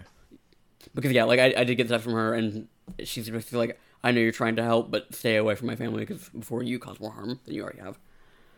And I was just yeah, fine, okay, that's a valid way to feel about all of this, but like I said, just to me, it was bigger than them, and it they might be individually in more danger now, but fewer people will be under the thumb of whoever this third party is in the long run. Yeah. I'm just trying to remember, because there was I feel like I got something from Jefferson in this part about contact not found or something like that, but was that Elizabeth? Yeah, because it says you get a message that she's blocked you. Gotcha. I got a contact not found thing, and so I'm trying to find what that was specifically. Yeah, it kind of leaves off on a shaky note, and I think the creepiest part of all this, aside from a dude we're going to talk about here in a second, but Johnny mentions that you can be I wonder who's behind this, and Johnny's it could not even be people behind this. There's still rogue AIs from out beyond the black wall out there, and that could easily be part of this too. There's no way to know. And there is a character we can spy here. Real quick before we get into that, I am looking at it now. Apparently he still runs either way. Mm-hmm. And he wins, but not with the same landslide. If you don't tell him. Because if you don't tell him, he wins by 77 wait, no, 70.7%. And if you tell him about it, he falls into it in a state of extreme paranoia, wins with a 49.3% of the votes, and will later contact V to air his suspicions that his wife is part of the conspiracy. I don't doubt that I've got that is what happened, but I don't think I got that text yet. So basically, nothing changed. Cyberpunk 2077. Anyways, during all this, there's a man watching off in the distance, named Mr. Blue Eyes. You can actually like scan and notice and stuff like that. And Ken, you can probably fill us in a bit more on this, but this is a character that pops up somewhere else as well. Yeah, he shows up in one of the endings of the game, and when I first played this game, I didn't do Dream On. Like, I didn't actually get around to this quest, so I never saw him here, so I didn't know what to think of him when I saw him later. And so it does kind of, like, leave a larger cloud in question over one of the endings of this game, and, you know, Johnny, like, you know, he talked about all these things about, like, oh, there are these AIs maybe on the Blackwall that might be, you know, part of this, and ultimately, like, I think what Dream On, like, you know, it's a very interesting quest because it's, you know, more of the detective stuff that we did with Reverb, and feels, you know, like it's feeding into kind of like larger, more tangible, both like sci-fi elements and also like the politics and conspiracies that go beyond like you know the kind of like abstract rants that Johnny goes on, and all of that comes together to it feels like one of the only instances that this game is dealing in cliffhangers, because. Honestly, like, I mean, okay, this is part of, like, a broader, you know, tabletop franchise, but a lot of the stuff that happens in this game feels relatively contained. Like, it's not, you know, things don't necessarily always cleanly end, but, like, they aren't presented in ways that feel like they're leading to something. And I think had Mr. Blue Eyes not shown up in one of the endings, I would maybe be more inclined to think that was also the case here. But now, this character feels like, you know, this thing in the background that we don't really know what their goals are. We don't really know, you know, why they. I mean, we can kind of assume based on the fact that they're trying to like control a politician. But then, you know, the stuff that happens at the end of this game, not necessarily about a politician, about other things, and you know, all seemingly leading towards something. And I don't really know if whatever that was is actually going to come to fruition, considering everything that happened with this game. But it does, you know, raise new questions that I did not have the first time I played this game. Yeah, I like this quest a lot, mostly because it feels the most like Ghost in the Shell out of all the stuff we've played so far. Very much, you know, shadowy organizations and lots of hacking and secret rooms and, you know, political thriller type stuff. I dug it for that, and it does make me wonder whether this is a thread that CD Projekt Red maybe intends to pick up with the story DLC whenever that comes out, or if it was a planned larger piece of the pie before they got, you know, to the end and realized, you know, this is what we got to do. But I do think this is one of the more interesting side quests that we've done here. Not quite Sinner Man on that level, but definitely something that was worth seeking out and doing, if only to add more flavor to the actual politics of Night City and who runs Night City and what does that mean to be the mayor in a city that is largely run by corpos and things like that. I dug it. I thought it was a good way to cap off the side quests for Act 2. Yeah, for sure. But that'll do. We're done with the Act 2 side quests. Titanic undertaking. Thank you so much to Alan and Andrew for coming on to chat with us about what they dug from it, and for everyone who stuck it through all the way to get to the end of this episode. Thank you so much. As always, we are Norm DFM, a retrospective podcast. We have covered many different games, including Mass Effect and, hey, The Last of Us, which has... I mean, as of this recording, has a new game coming out soon, but by the time this recording is up for the free feed, will have already been out for a while because of the magic of delayed releasing our episodes. But if you want to support what we do, you can head over to patreon.com/normdfm and back us. Any amount will get you into the Discord where people are chatting and talking about Cyberpunk 2077 at the next up level. You will get these episodes once Ken is done editing them rather than having to wait for the free feed. And at the highest level, you get your name shouted out on every single episode we record, as recent as when we update these. And this episode, that list is Mercedes Cluis, Meredith, Shane Erickson, Darius Pippins, and Genevieve Barba. Thank you all so much for contributing and helping us do the things that we do. We do have another episode coming up. It'll be Takamura. We'll get back onto the main quest line, but Ken, we're blasting through Cyberpunk 2077. We are getting within 2/3 of the way through. We're getting spitting distance of finishing We this got game. 5 episodes left. Hallelujah. Oh, fuck off. Oh, but for Ken, for Alan, for Andrew, for everybody who tuned in, and for myself, thank you all so much for listening, and we'll catch you next time on Normandy FM.